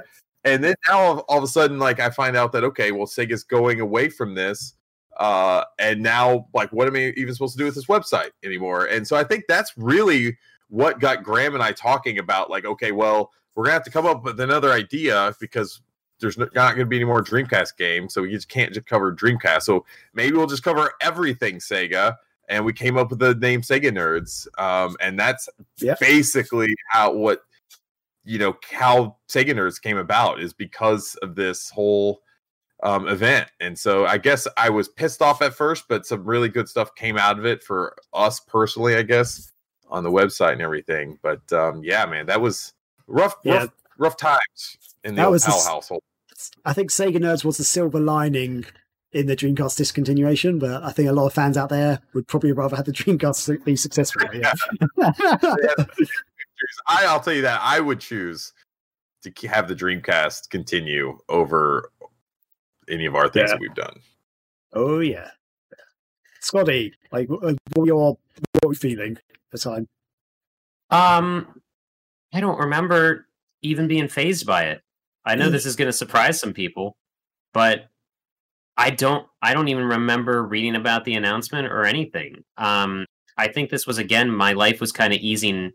My life was kind of easing out of video games and more into music and learning instruments. So it wasn't a huge factor to me, which is weird to say, weird to hear me say.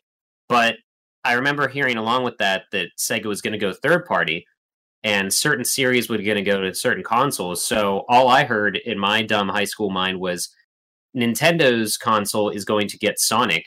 And it was also announced that Nintendo's console is going to get the canon Resident Evil games. So the next numeric Resident Evil game, Resident Evil 4, will be on GameCube and nowhere else. Well, yeah, that's the biggest lie Capcom ever told, as we see now in today's age.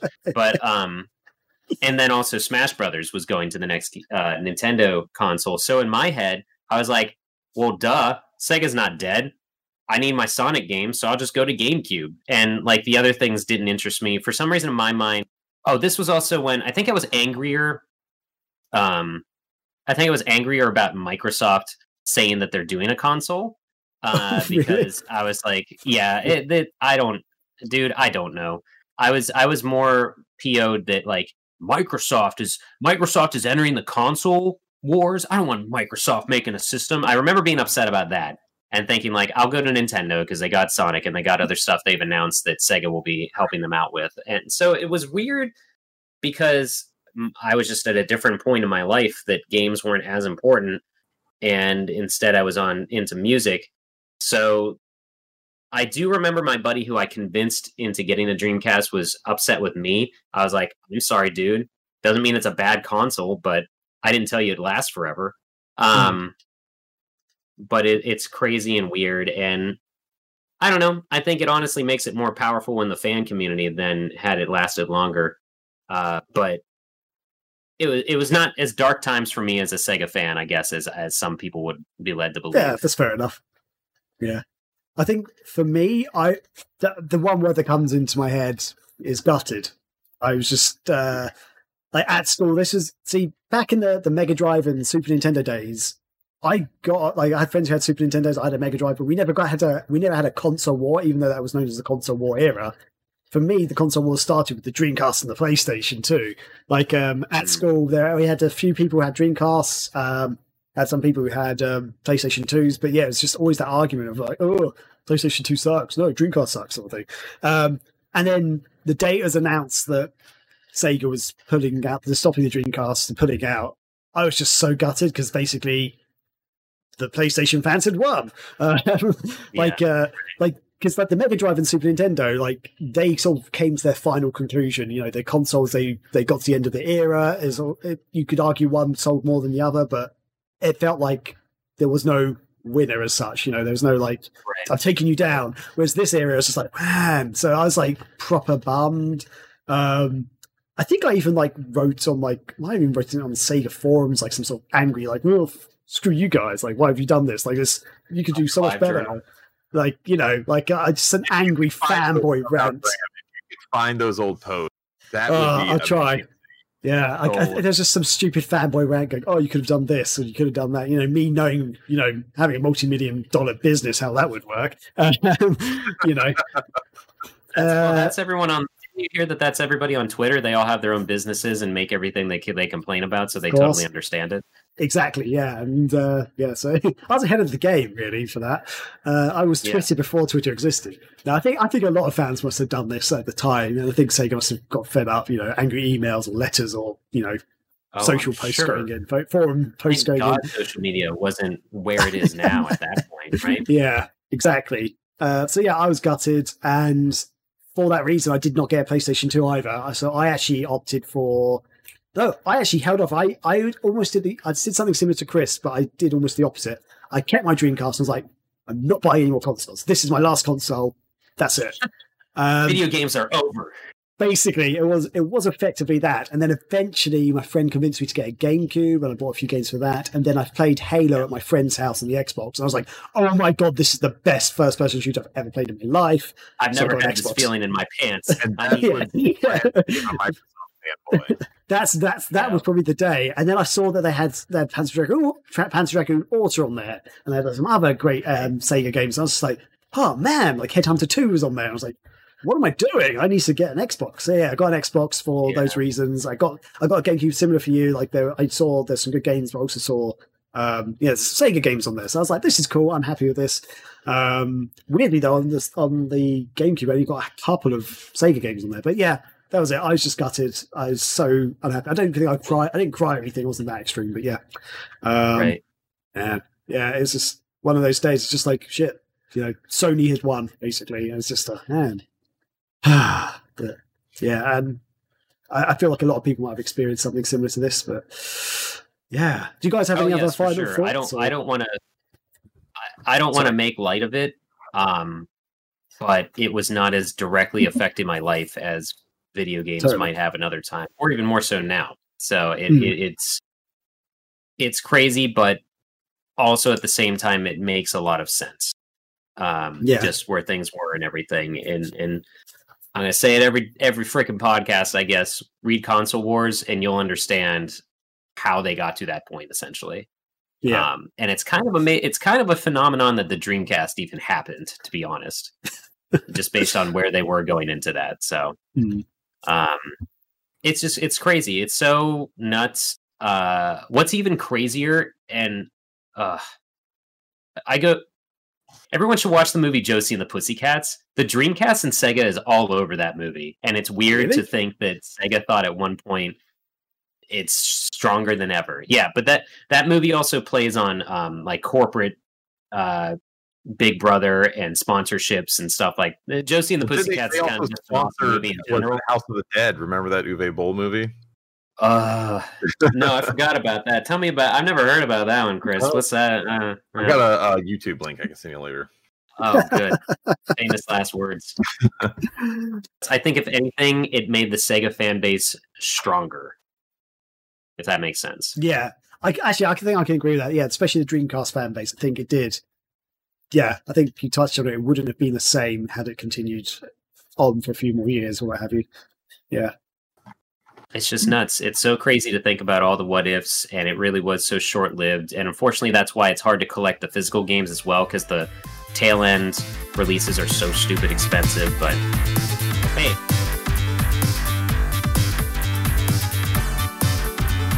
So we're moving on to our next section, which is actually the current state of Dreamcast. So even though Sega discontinued, actually I had the date. It's January the 31st. 2001. That's when the Dreamcast was officially announced as being discontinued. Even though Sega announced that and, official games slowly started to wind down, it wasn't until, I think it's actually 2007 that Sega Japan, it wasn't Sega Japan, but the last official Dreamcast release was actually released in Japan. Right. But since the Dreamcast, folded, production was stopped. Things have been going strong for the Dreamcast. It's a bit crazy, really. Yes, it's not quite the same level as, modern consoles or, if a console was still being officially developed and produced by a company, but stuff has been happening. And in recent years, the Dreamcast has come back online again. There's lots of games you can play online still. So you've got like the big ones like Quake 3, Phantasy Star Online, Toy Racer, if you're into that. There's actually quite a lot of the original Dreamcast online games actually back online, thanks to the Dream Pie, which is amazing. We actually did an interview with the Dream Pie creators back in the magazine a few issues ago. And if you go to dreamcasttalk.net, you can find out so much more about the online stuff for the Dreamcast at the moment. They are always doing sort of hosted events and stuff for the different online games. You can actually order a Dream Pie through there. So, the Dream Pie is a Raspberry Pi, effectively, which has been modded and put software and firmware into it, which actually talks to the Dreamcast to get it back online through your broadband modem. So through you can do it through wireless, you can do it through wired connection. You can get online just using your current router. You don't have to use dial-up anymore, which is great. You still only get the dial-up speeds technically, because that's what the Dreamcast is capable of doing. That's what it plugs into its modem, built-in modem still. So still what's capable of doing, but that's what you do. And aside from the Dreamcast being online, there's been loads of indie games and Kickstarters that have come out. Especially in recent times, there's been a few Kickstarter games. But since the Dreamcast was cancelled in 2001, approximately 70 homebrew or indie titles have been launched and sold on the system. So those are games that you can, sort of indie developers have been creating and been selling online. So you can get from various online retailers and stuff. Scotty's showing off a few of them there. These are awesome. All indie games. Yep. These are all indie games. Look at that stack. I should have got my stack out as well, actually, but I've got a stack of them back there as well. There's been countless actual indie titles and mods for games that have been released for free over the years. You guys can get like games like PC ports like Quake and stuff was released for free that people worked on, which is awesome. There's about another 11 homebrew releases on their way that we know of. Chris is going to talk, I think, a little bit about some of them as well. And also just for continuing Dreamcast coverage. Check out our friends at the Dreamcast Junkyard. They've always got excellent coverage of all things Dreamcast. They are brilliant. They're always hot on the pulse of Dreamcast news and stuff. I learned quite a lot of stuff from them. So keep up the excellent work, guys. And I just wanted to give a shout out to Radio Sega for pumping out the Sega tunes all the time, keeping the music alive. They do Sega from all generations, but if you like to hear those Jet Set Radio, Jet Grind Radio tunes and stuff from the Dreamcast era, they're always doing those as well. So it's awesome. I think the state of the Dreamcast right now is fantastic, but I will stop talking and pass over to you guys. Let's hear your thoughts on what's happening with the state of Dreamcast now. I'll just say really quickly, I can go down some of the list of games that are actually going to be coming out this year, 2020, for indie games. And I'll see if you guys have any thoughts on those. Actually, there's a couple of games on here, or there's one game on here that actually did come out this year. So this is kind of like the major Dreamcast releases of 2020. The first one would be Xenocrisis, which came out. When did this actually come out, Scotty? Because I think, did it get a release late last year? It may have released like late in the year on like Steam and I can let you Genesis. know. I think that was like. I'm looking up my review essentially because I released it. I did that release week. And then the Dreamcast version just came out like recently. Right. It just released. So I know the game had been done probably sometime in late 2019, but didn't actually get. I reviewed my review for it was December 12th of 2019, so it came out late 2019. Okay. Wow, I'm actually right for once. So that was actually a pretty good game. Like I was genuinely impressed solid with that. I think it looks great. The Dreamcast version is really, really nice. I will say that's one of those games, man. I really wish they had another analog stick on that controller. Yeah, it's I'll mention it here, but it's on the schedule for the marathon. We will be playing that. Sweet, excellent, awesome. Definitely tune in for that, Dreamcast fans. So some of the other games that are coming out is Slave. Have you guys seen that? It's kind of like a 3D puzzle style game. That looks really good. Very briefly, but I do remember the name. Yeah. Is it a first-person game? Am I correct in thinking that? It's a first-person sort of puzzle shooter style game. Is that right? I don't know if it's a shooter. I think it is first-person, though. Yeah. Okay. In my head, it was... first-person then. Yeah. Cool. Awesome. Then we also have Xenocider, which is like an on-rails shooter, kind of like a... I'm sorry. What? I just pictured a bunch of xenomorphs sipping cider at a table or something. What? Why? Xenocider. The aliens and then drinking Graham's cider, maybe, or something. Just talking about, man, what a day at work, huh? My dogs. I thought I mispronounced something when you guys started laughing. No. This is my fan fiction. This one looks really good, actually. Like Graham was saying, Dreamcast Junkyard has done a lot of good coverage on this game. I'm looking forward to this. Probably, I mean, outside of Xenocrisis, Xenocider might be the one of the games that I'm looking forward to most out of this list. To round it out, we also have Intrepid Izzy, which we featured a preview of Intrepid Izzy in our 0 issue. Megavisions. I think we only printed like 30 of those. They're out there somewhere. Those copies get out. I love the way Chris just looked around. Like they're out there. Listeners, Chris just looked at his ceiling. I was looking to see if I actually have any on my shelf. I was looking around to see, like, do I have any here? I have copies of issue 8. But that's what I've gotten. I think Intrepid Izzy has been released on Steam and stuff, but the Dreamcast version is still on its way. But they did release a demo version, which, as you say, we actually got to play and we reviewed and stuff. I actually got to play it, and I thought it was a great game. Like, this is the game I'm looking forward to the most. I'm really excited for this game.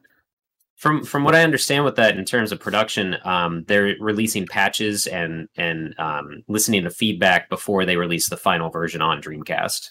So that's why I guess that makes sense. So, And that's a Senile team who's behind Intrepid. You can actually get it on Steam for $19 right now. Oh, awesome. there you go. Perfect. So, Graham, are you going to get it? Well, I've already got the Dreamcast version ordered because I actually did the Kickstarter for it. Right, but I may as well put some money down for Steam and get the Steam version as well. Why not? Let's do It it. can't be a It podcast wouldn't- without buying something, Graham. So That's true. That's what I was Okay, gonna say. I've actually got Steam closed, so I don't slow the internet down. But I will do that after. Yeah, the maybe show. don't open that right now. Graham is actually using the Dream Eye to do this recording, and he's using his Dreamcast to stream. So he Yeah. cannot open any other programs or applications, or else the whole And internet. each of the controllers he mentioned have a microphone plugged into them, so he looks like he's in the middle of Death Stranding's mocap thing. essentially. And the last big release for the year is Arcade Racing Legends. Have you Oh, guys yes. seen this? I've also I'm backed very that on excited for Kickstarter as well. Yeah. So what's going on with this game, Graham? Tell us about it. Oh, I haven't really been checking the actual updates for it, but it seems like it's been in production for a couple of years now. But it's a 3D racing game, and one of the cool things about it is they've actually got inspiration from other Sega games and stuff. There's a few cars that are very similar to ones from Sega games, but they're also got, through the Kickstarter and stuff, they've actually got other companies to sponsor certain cars and stuff. Actually, we were looking at doing a Megavisions one, but I couldn't actually afford it at the time, which is really annoying. Yeah, because it was like $1,000 or something. It's pretty expensive. It's pretty expensive to actually sponsor. You can get sponsored tracks as well. You can sponsor cars. But it looks really good. So it's a full 3D racing game. It looks a lot of fun, like an arcade style racing game. It's the visuals on it look pretty damn decent especially for an indie Dreamcast game. So this is probably the second game I'm looking most forward to. I'd say it looks like a step up above Sega Rally Championship, honestly. Yeah, Like it's kind in of terms visuals, I mean. Yeah, so it's basically that's probably the best way to actually look at it. Yeah. But it's cool. Oh yeah. What about you, Scotty? Holy crap. I got notes and they're bullet points, but there's a lot behind them each. First, I'll touch on the Dreamcast Live and Dreamcast Talk community. Or wait, did you talk yet, Graham? I don't want to step over your... I did mention stuff about that, but with the anticipation that you were going to sort of talk about it. So I briefly mentioned what's happening, but yeah, go for it. Okay, awesome. I'll pull the curtain back over everything, and now I'll talk about my opinions. So no, Dreamcast Live and Dreamcast Talk is an amazing community. That's the online community that's still playing stuff today that supplied Graham and me and Chris. All of us have Dream Pies. I forget that all of us do have Dream Pies. Yeah. Which to show is, one to the camera. Yeah, which unfortunately... So I'll nip this in the bud. We had planned on having a couple hours dedicated to playing online during the marathon, but that was going to be between Chris, Graham, myself, and TJ. Long story short, not all of everybody's able to do that, so it's not going to happen during the marathon, but I like to think that somewhere down the line we are going to have more online stuff happening. And that aside, though, great community, very friendly, very tech savvy, because it is very much a small community creating these machines that let your Dreamcast use a current internet connection to play things online still. They do have regular meetups still. Quake is on Fridays typically. They do Alien Front Online, Phantasy Star Online. Sports titles that are getting reinvigorated with their online modes are playable now and stuff. So that's really cool.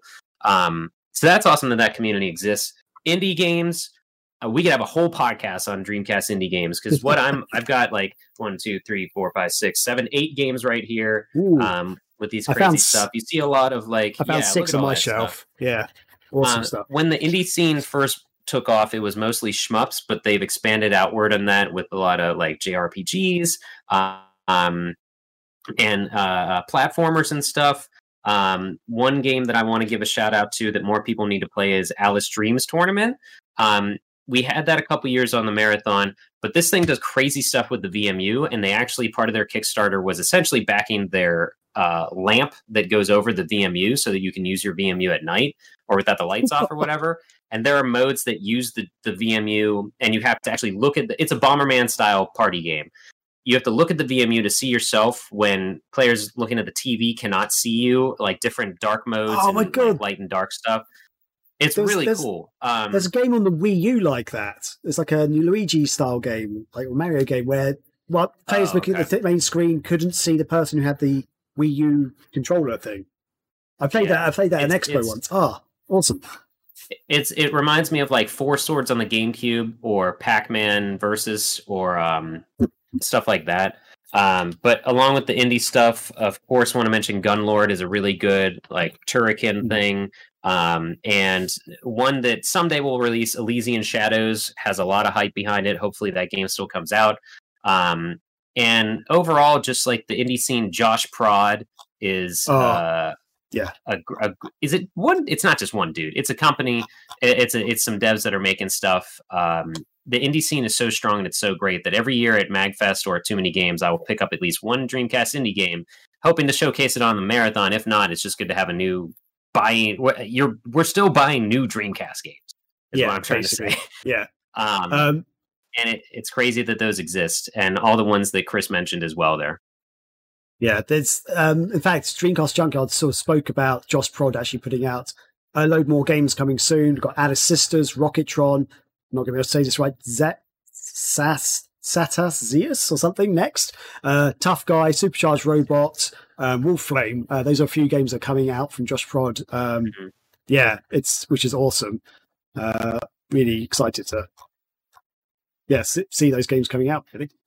Yeah, there's one that I'll mention again, or also is Alice's Mom's Rescue. Oh, yeah. Pretty sloppy title, but I popped this in during one marathon, and I was like, I don't know if anyone's going to like this. It's a weird, clunky platformer, but it is made with speedrunning in mind, and people were loving that thing, and I thought no one would care about it. There is a sequel coming out called Alice Sisters, so it's the more insane, the better. It's just cool to see this niche stuff that happens that, AAA studios are not going to do because they're too afraid to not make money. Yeah. And one other very quick thing, one of the guys behind the Dream Pie, Luke Benstead, he's working on a new 3D game engine for the Dreamcast, which other developers and stuff can be able to use. And it's showing some early screenshots, and it's pretty cool what he's being able to do with it. So hopefully we'll see even more 3D games coming out. So that's pretty exciting.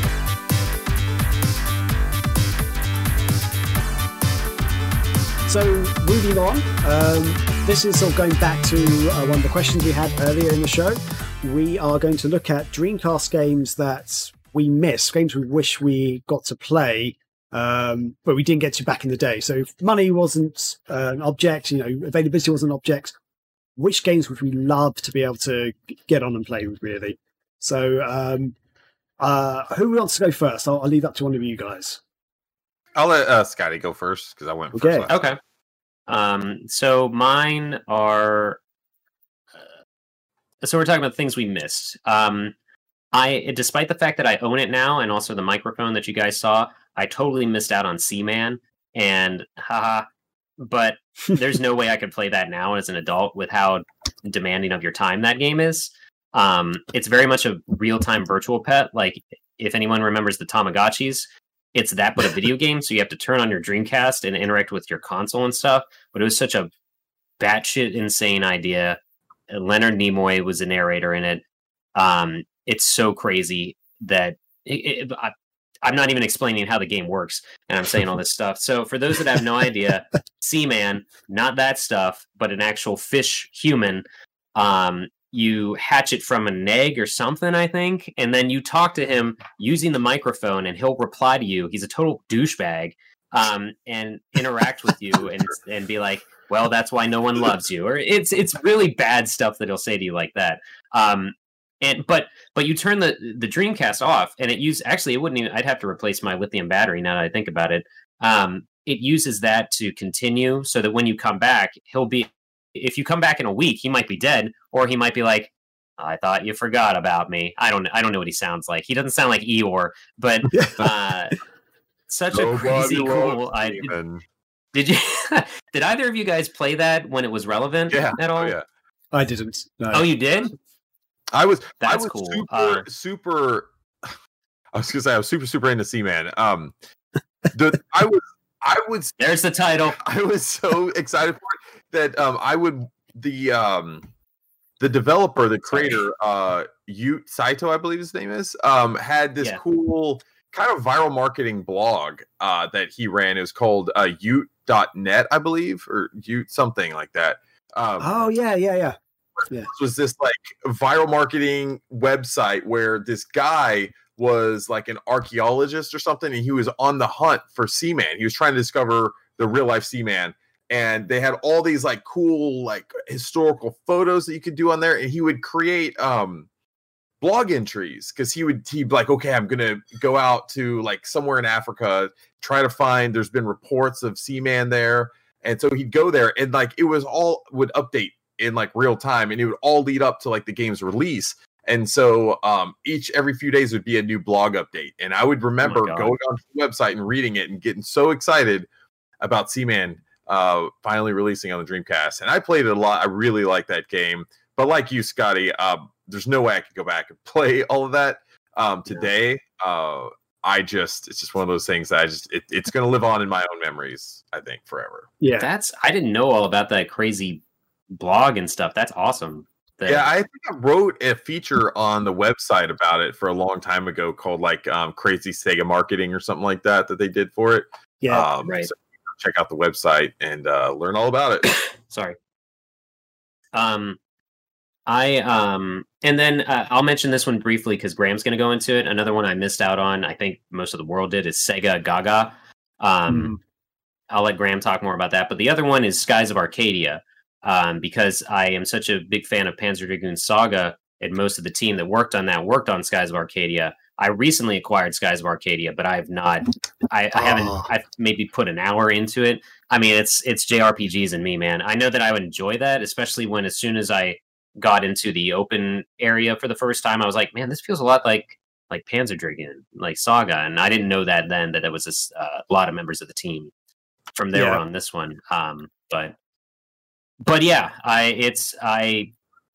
those are a couple of my blind spots. I had a hard time thinking because I was like, every time I kept thinking of Saturn games that I haven't played, that are white whales for me and stuff. But those are a couple of mine for the Dreamcast that I could think of anyway. Yeah, and as you know, I'm a massive fan of Panzer Dragoon Saga. The closest game I've played to Panzer Dragoon Saga probably is Skies of Arcadia. So yeah, you know, it's probably my second favorite RPG of all time. I love that game so much. But yeah, so games that I'm just going to try and go through these quite quickly. But Sega Gaga, that's a game that, you know, I remember vaguely hearing about it when the Dreamcast discontinued, but never got to play it. Was it a Japan only game? In my head, it was. Yeah. But I'm not, yeah, it's never been officially translated. Yeah, right. Yeah, there's a fans translation sort of happening. It's kind of if you don't know about Sega Gaga, it was released around the time that Sega released after Sega had announced they're discontinuing the Dreamcast. It was released on March 29th, 2001, so a couple of months after they officially announced it. And it's a role-playing simulation style game where you actually are in control of Sega, effectively, and they're losing. The whole point is Sega is losing their console market share to their rival, which is a company called Dogma in the game. But I think everyone knows it's Sony in real life. Yeah. And from everything I've read about this game, it's like loads of tongue-in-cheek stuff, like, you know, referencing the whole console wars and stuff at the time, and like, you know, about the PlayStation 2. And it's not like other, you know, get like, you know, Sim Hospital and Theme Park and stuff. It's got those elements of that kind of game into it. They've actually got sort of proper RPG style gaming and stuff, and also shoot 'em up style bits. There's like a whole actual sort of horizontal scrolling shoot 'em up section where you are like flying through space and stuff. And like one of the bosses like is in my head it's a Sega Saturn or something. Like you're shooting one of the bosses with like a Saturn or Dreamcast. I can't remember which one it is now, but yeah, they've actually got like a digitized image of like the Dreamcast and whatever you're shooting and. Yeah, nice. Annoyingly, I actually forgot to do research for that bit of the game.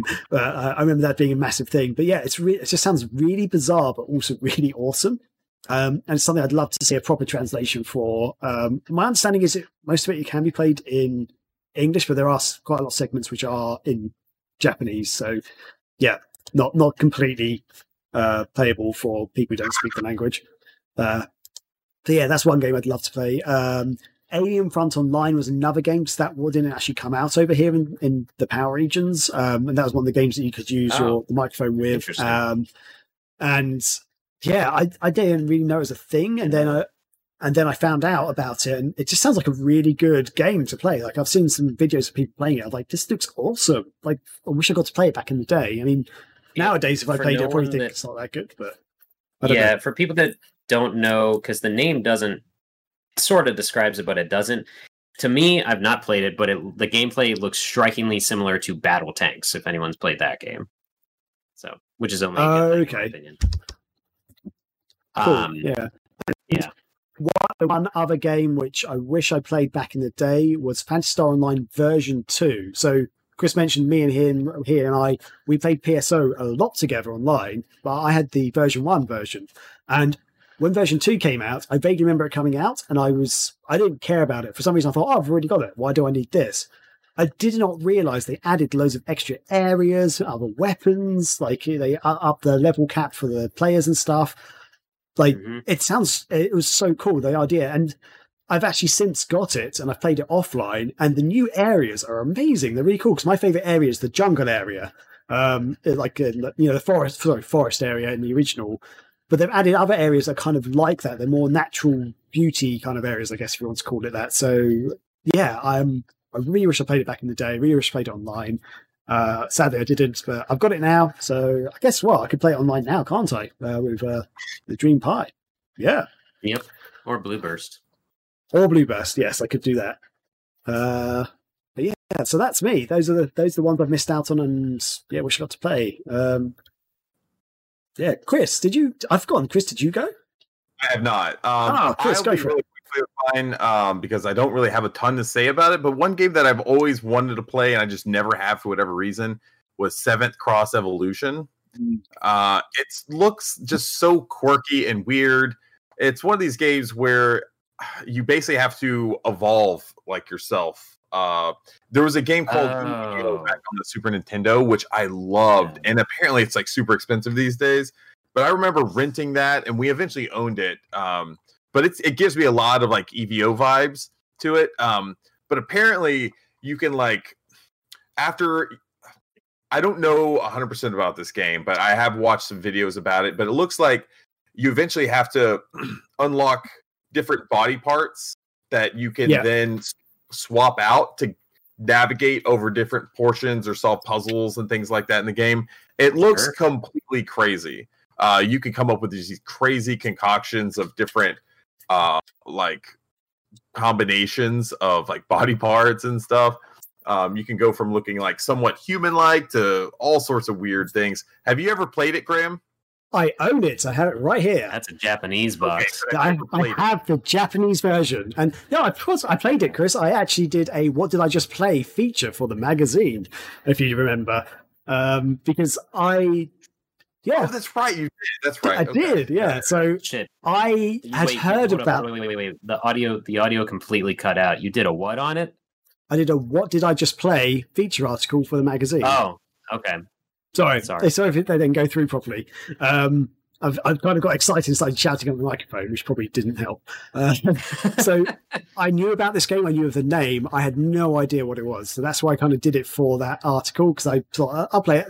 Looking at the back of the box, it does, because it's in Japanese, it's hard to see on the cameras, but there's like a cool sort of robot kind of space dude in the back and stuff. So I had no idea what to expect. For some reason, I thought it might be a shooter, kind of like, shoot 'em up game. But yeah, Chris, you sort of nailed it on the head. It's kind of like I think one game to compare it to is Spore on PC. You start off as like this little amoeba blob type thing, and then you basically suck up like algae and stuff in the water, and then you start to grow and turn into like a fish, and then you basically, the whole point is you're evolving and you get new abilities, but you don't just turn into like a fish and then turn into something else. You turn into something else by getting new limbs and body parts and stuff, so you can get some really crazy sort of amalgamations. And I wish if you're able to go back and read the issue that I talked about, I can't remember which issue it is, but I actually have a screenshot of one of the crazy things that I turned into. And there's a few levels. I can't remember, it's basically split up into levels, and at the end of each level there is a boss battle. And it's just a really weird game. And effectively you start off like quite low down, like on like a little planet, and then I never finished it. My understanding is you do actually go to space or near space or something. Like you really do evolve into like a more powerful creature. So I think there's multiple endings, because I just saw one ending where the guy evolved and he had a woman with him into humans, but they looked kind of like cavemen. He had a fist fight 3 kangaroos, and then had to fight a woolly mammoth. He killed the woolly mammoth and the 3 kangaroos, and he beat the game. And the ending was to them cooking 2 like I guess woolly mammoth legs in a fire, and then just like hugging next to each other, and that's how the game ended. Just wow, another day. That's yeah, it's a really fun game though. Like even the Japanese, once you the Japanese version, a lot of the menus are actually in English, but there's some Japanese stuff in there. But yeah, it's easy to find a guide online to tell you what you're doing and stuff. But yeah, really good game, really accessible. If you can get the American version, do. If not, Japanese version is a bit cheaper, I think. So yeah, check it out.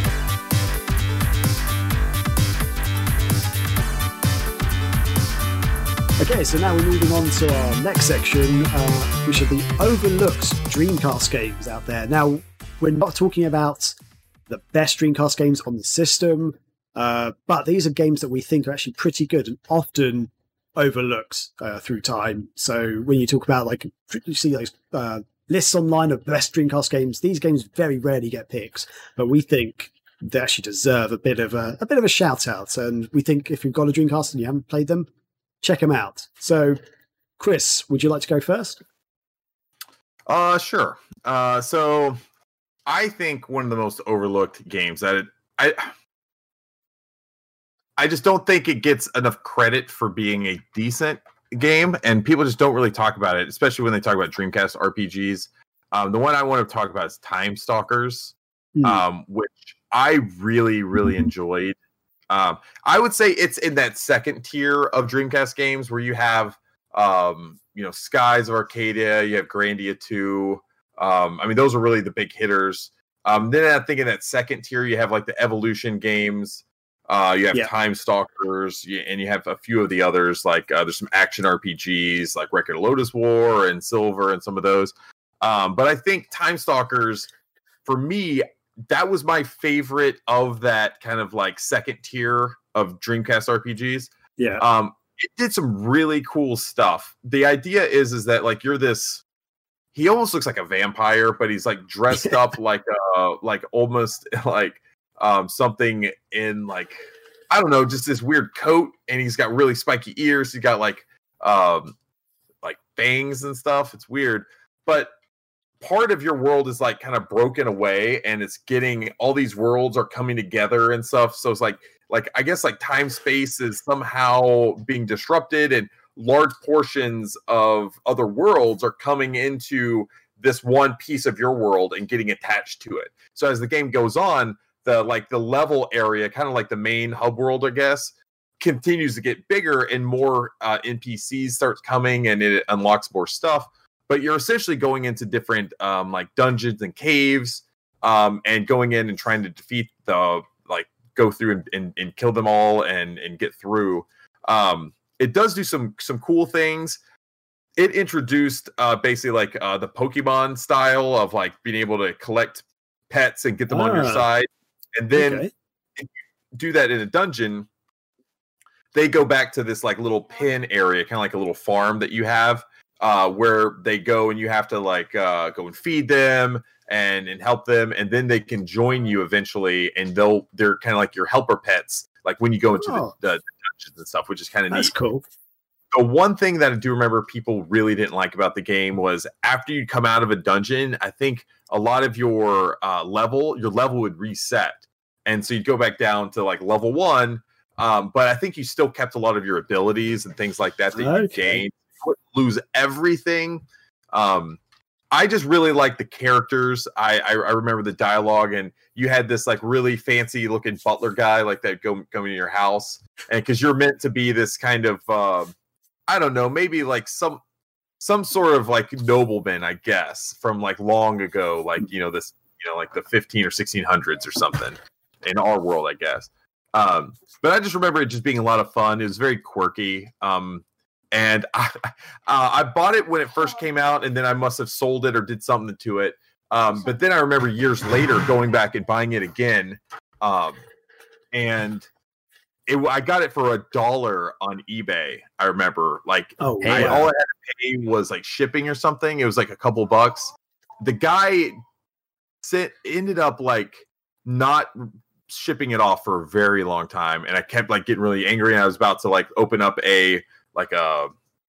some sort of issue with them, whatever, so I could get my money back or just get refunded or whatever. But he ended up finally shipping it. And he ended up putting $1 in with the game, so I essentially got it for free. Oh, that's really sweet. I forgot it cost you shipping on that game, and which is only a few bucks. So I thought it was pretty funny that I ended up getting Time Stalkers essentially for free off eBay. I do actually remember, Chris, you had a Time Stalkers review on Dreamcast as well, and that's where I know most of the knowledge I know about Time Stalkers is from your review. Yeah. And that's what you mentioned there about the levels being reset. That's one thing that put me off playing it.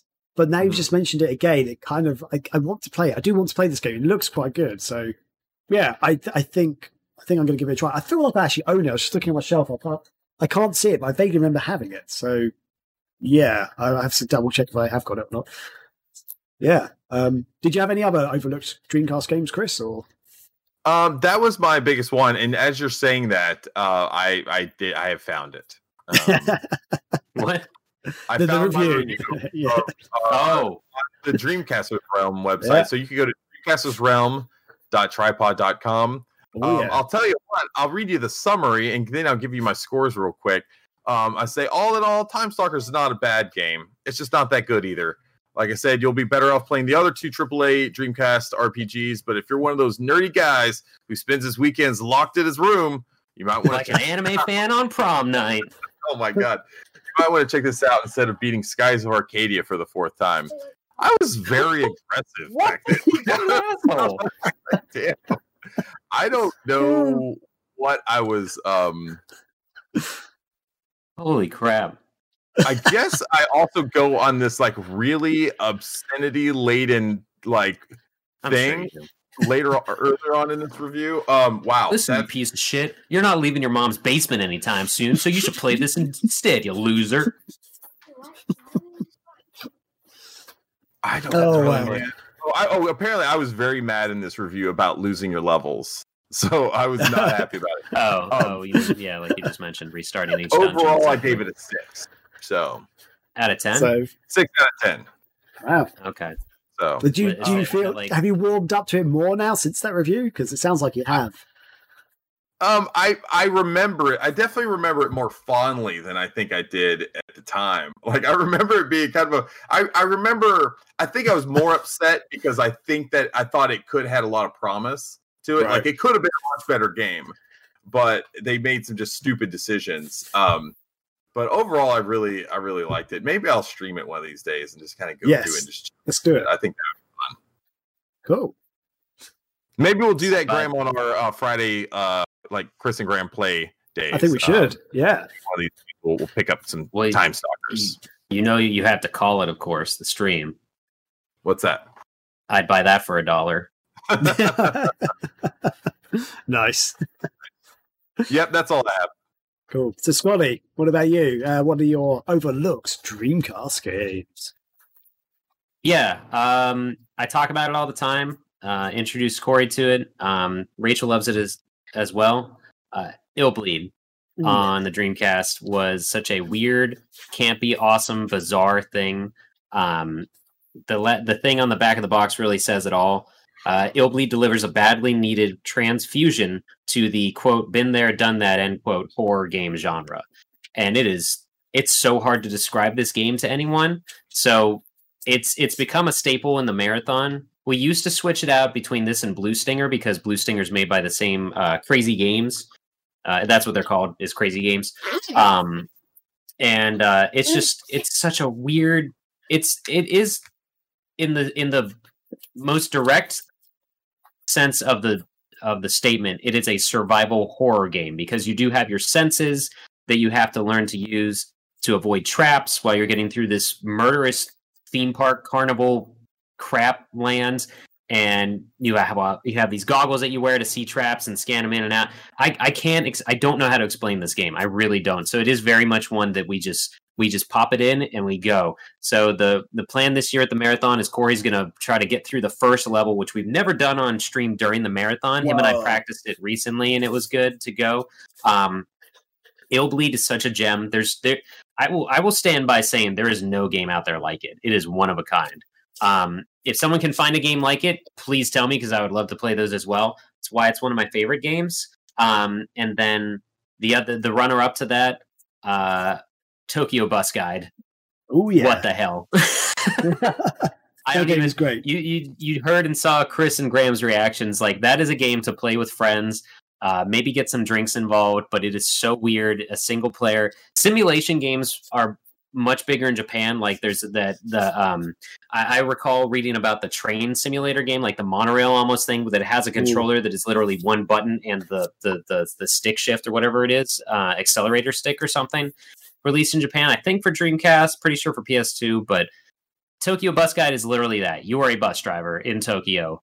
You have to be sure to turn your turn signal on, use your brakes, signal, open your door, close your door, turn slowly, don't speed up, follow the speed limit. Like, it's crazy that it is a simulation game. And I don't remember. Oh, it was recommended by someone on Reddit to us, because we did pre-marathon posts on Reddit. Like, what weird games do you want to see? What's some good games that no one talks about? And Tokyo Bus Guy was on there, and it's the best post we've ever done related to the marathon, because it's a weird thing. Tokyo Bus Guide. Yeah, and both those games you mentioned, I experienced for the first time during last year's marathon. So Illbleed, I was like, wow, this game is really strange, but also awesome. And then Tokyo Bus Guide, I vaguely remember this actually being shown in Dreamcast magazines and thinking, this looks like the worst game ever. That's probably, I think Chris has said this as well, is the highlight of my marathon last year. I thought it was so much fun. It was just nuts. It's like, how was this game made, and why would they not make more of it? Because it's so good. Like, it doesn't sound like it, but it really, really was good. Oh man, I'm definitely up for more of that this year. It's so much fun. I'm so ready. That's always a highlight of the thing. It's because people are watching us play that, and they're like, how are they having fun with a bus driving game? Because you always hear the memes and talk about bus driving simulator, whatever, the Penn and Teller game, Desert Bus. That's it. This is not on level with that at all. Yeah, this is. Yeah, I mean, it's a real video game versus like you just literally having to drive, like on a straight road in the desert of like Nevada. This was an actual real game, and it's challenging. It's a lot harder than it seems, and you're just driving a bus to try to pick people up, and that's fun. It's weird that it is, but it's a Sega game for me. I think it's the ultra realism and how quickly you're penalized that makes it so good. It's there's something about that. It's like, because you see people playing it like, this looks easy, but when you're actually playing it, it's like, oh my god, this is so. We barely got past that first right hand turn when we played it at the marathon last year. Like, so many of us took goes. It's so funny. Yeah, the Dreamcast, the marathon clips that we have, the clips video on our YouTube, it's worth checking out for the Tokyo Bus Guide sections alone, because Chris is just screaming at Graham, and there's just chaos. I'm sure Chris is just in a blind rage when Graham's trying to play this game. It's great. Oh, it's so good. Man. Those are I've got a couple of games as well. I've mentioned this quite a few times on the show, so I'll be brief with it. It's Speed Devils. I love Speed Devils. I think it's such an often overlooked racing game. It's kind of an arcadey style racing game, but there's a bit more to it. So it's not realistic at all, but the levels are really fun. That you you have like moving obstacles and levels. Like you have like a T-Rex that comes out on like a Hollywood level. On like other levels, you've got like boulders that come out. There's one level which got like a freaking tornado twister thing going through it. So like you occasionally get picked up by it and thrown around. There's also like a gambling element to it, where the rivals that you race against, after the first sort of season, they start to actually challenge you to stuff. So it might be to burst a police radar, so you have to go over the speed limit and burst this police radar to get money, or it could be they want you to try and beat someone else in the race, or they do a 1-to-1 race with you for their car. So when you beat them, if you lose, they take your car, and you have to make sure you've got enough money to buy a new car. Otherwise, you're basically out of the game. That's it. Game over for you.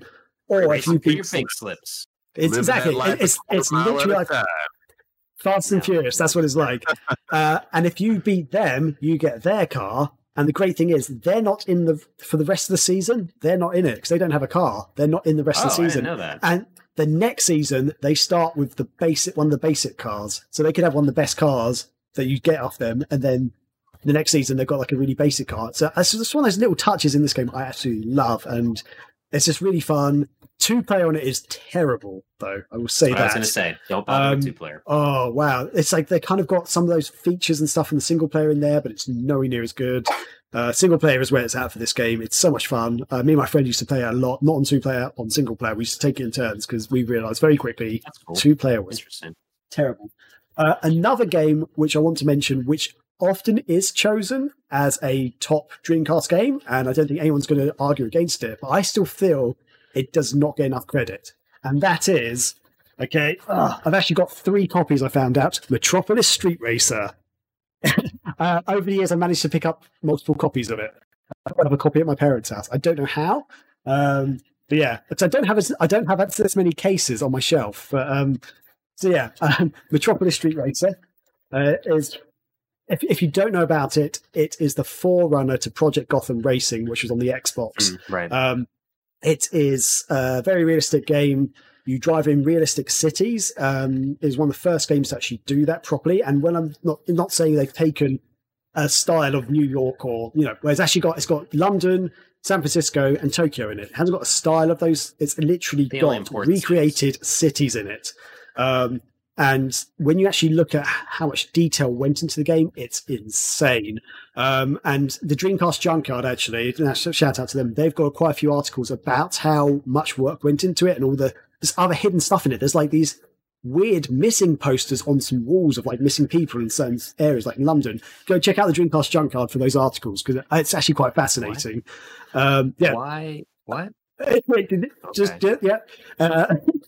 But I feel like this was one of those games that really sort of showed how good the Dreamcast was, and it's often just overlooked and how great it was. And the other great thing about it is the realism of the sound effects. When you drive past buildings and stuff, you actually hear the and it's actually done like almost in real time effectively. And it's just insane. And what they did with the game is beautiful. It looks really good. The city. Oh, this is how realistic it is. When I was younger, I never went to London really. Like I went on school trips when we were on a bus or whatever. We got to London. We went out. We stepped out the bus. We're at the place we needed to be, like a museum or whatever it was. So I'd never really gone to London. I played this game. I played it tons to death pretty much. Started going to London more and more as I was getting older. And I knew where I was in London because of Metropolis Street Racer. That's how good it was. That's how realistic it was. I've been here before. Wait, no, I haven't. I've been here in Metropolis Street Racer. I know exactly if I walk down this road, I'm going to end up here. And yeah, it's insane. I mean, London's changed a bit over the years now because, cities move on and stuff. But the main features of London are still accurate in Metropolis Street Racer. It's nuts. And I think this is something that just doesn't get picked up enough. It's so good. So yeah, Metropolis Street Racer. Cool. Coincidentally, that's also how Graham learned how to drive. Yeah. Just on that game, one other thing I loved about it was that depending on the time zone that you're playing in, when you played in America or Japan tracks, it'd be that actual native time over there. So, for example, if I'm playing, if I'm playing in London at 12 o'clock, like 12 p.m., it would be, I don't actually know the time difference with San Francisco, but it'd be like the morning in San Francisco, and it'll be nighttime in Japan, if that makes sense.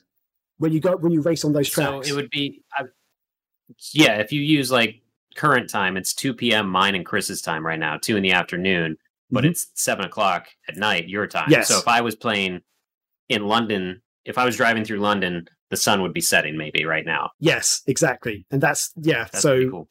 It's a great idea. So if I played nighttime my time, it'd be more like afternoon or morning in Japan. It's brilliant. I loved it. That's nuts. So yeah, and then Project Gotham Racing kind of stuff, but yeah, sorry, tangent. Anyway, So yeah, those are my picks. So I guess that kind of wraps up the show, everybody. I feel like we've gone through the highs and lows of the Dreamcast there. Some good times, some bad times, some stuff in the middle. Great memories. Thanks to everyone who sent in their thought, their memories and experiences of the Dreamcast. It's really good. Yeah, great to get all that feedback and stuff. And as we said before, we're doing this all in aid of next week. We're doing the Dreamcast 24-hour Dreamless Dreamcast Marathon. Sorry, I don't think I've got the title right there, Scotty. Nobody does, because it's horrible and I didn't think of it, so I won't blame myself. That's fair enough. But very quickly, Scotty, do you want to quickly mention all about that? Because you're the best person for that, I think. So September 12th of this year, we are doing the Dreamcast Dreamless 24-hour marathon on our Twitch page, starting 7 a.m. Eastern Time, going to 7 a.m. Eastern Time. 24 hours, raising money for Extra Life, which is a really good cause. And you can actually join the team. Staff members are joining the team because we're raising money for Pittsburgh Children's Hospital. Anything that goes donated under my name. Brett, anything goes towards that. Towards his name is through West Virginia Children's Hospital, I think. And then Corey actually just hopped on. He's benefiting a hospital in Arkansas. So it's for a really good cause. These are difficult times to begin with, so it's even better than we can. It still blows my mind that we play video games to raise money for children. Like playing video games is benefiting someone. So it's nuts and awesome. But the overall marathon showcases the Dreamcast and its heavy hitters and really niche awesome titles like Pen Triathlon, Tokyo Bus Guide we mentioned, Die Hard Arcade, crazy cool stuff. You'll see the basics like Jet Set and Sonic Adventure we start out with. We do have money goals to, if we hit those, we'll play certain stuff. We'll stop everything and play the big hitters for those are Power Stone 2, Space Channel 5, and Sonic Shuffle. If we raise $666, we'll stop everything within reason. We might have to cap out the hour or something and then play Sonic Shuffle. That game is torture and fun for everyone because it's entertaining as we suffer through it. It should be called Sonic Suffer. But yeah, September 12th, 7 a.m. Eastern on our Twitch page. I've been doing posts about it. Did an unboxing for the Sonic Peach Ring energy drink towards it. Hop on the website, follow us on Twitter, and you'll be keeping up to date with that. September 12th, 7 a.m. And shout outs to our sponsor, Warp Zone. They always help us out with donating games. Oh, and you can win a Dreamcast console. I didn't even mention that. If you're the most active in the chat, if you view the longest, we tally those things up, and you can win a Dreamcast console. This year, we're doing it designated to the region that the person lives in. In previous years, it's only been an American console that indirectly, we didn't mean to, has caused some issues. So it'll be region specific. You could win a console and help, donate towards kids that needed an extra life. Hey, awesome. Amazing. Thanks guys. Thanks for all your Dreamcast stuff. And yes, stay tuned next weekend for that 24-hour marathon. And yeah, I guess we're out of here. So keep on dreaming, everybody. It's still alive. Hashtag still thinking. That's what I meant to say, damn it. See ya.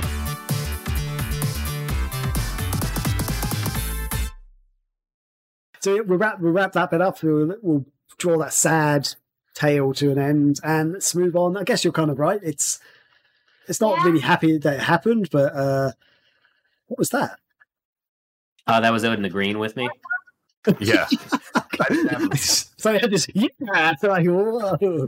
Okay. You have an audience out here, Graham, so you got to learn to work through some background noise.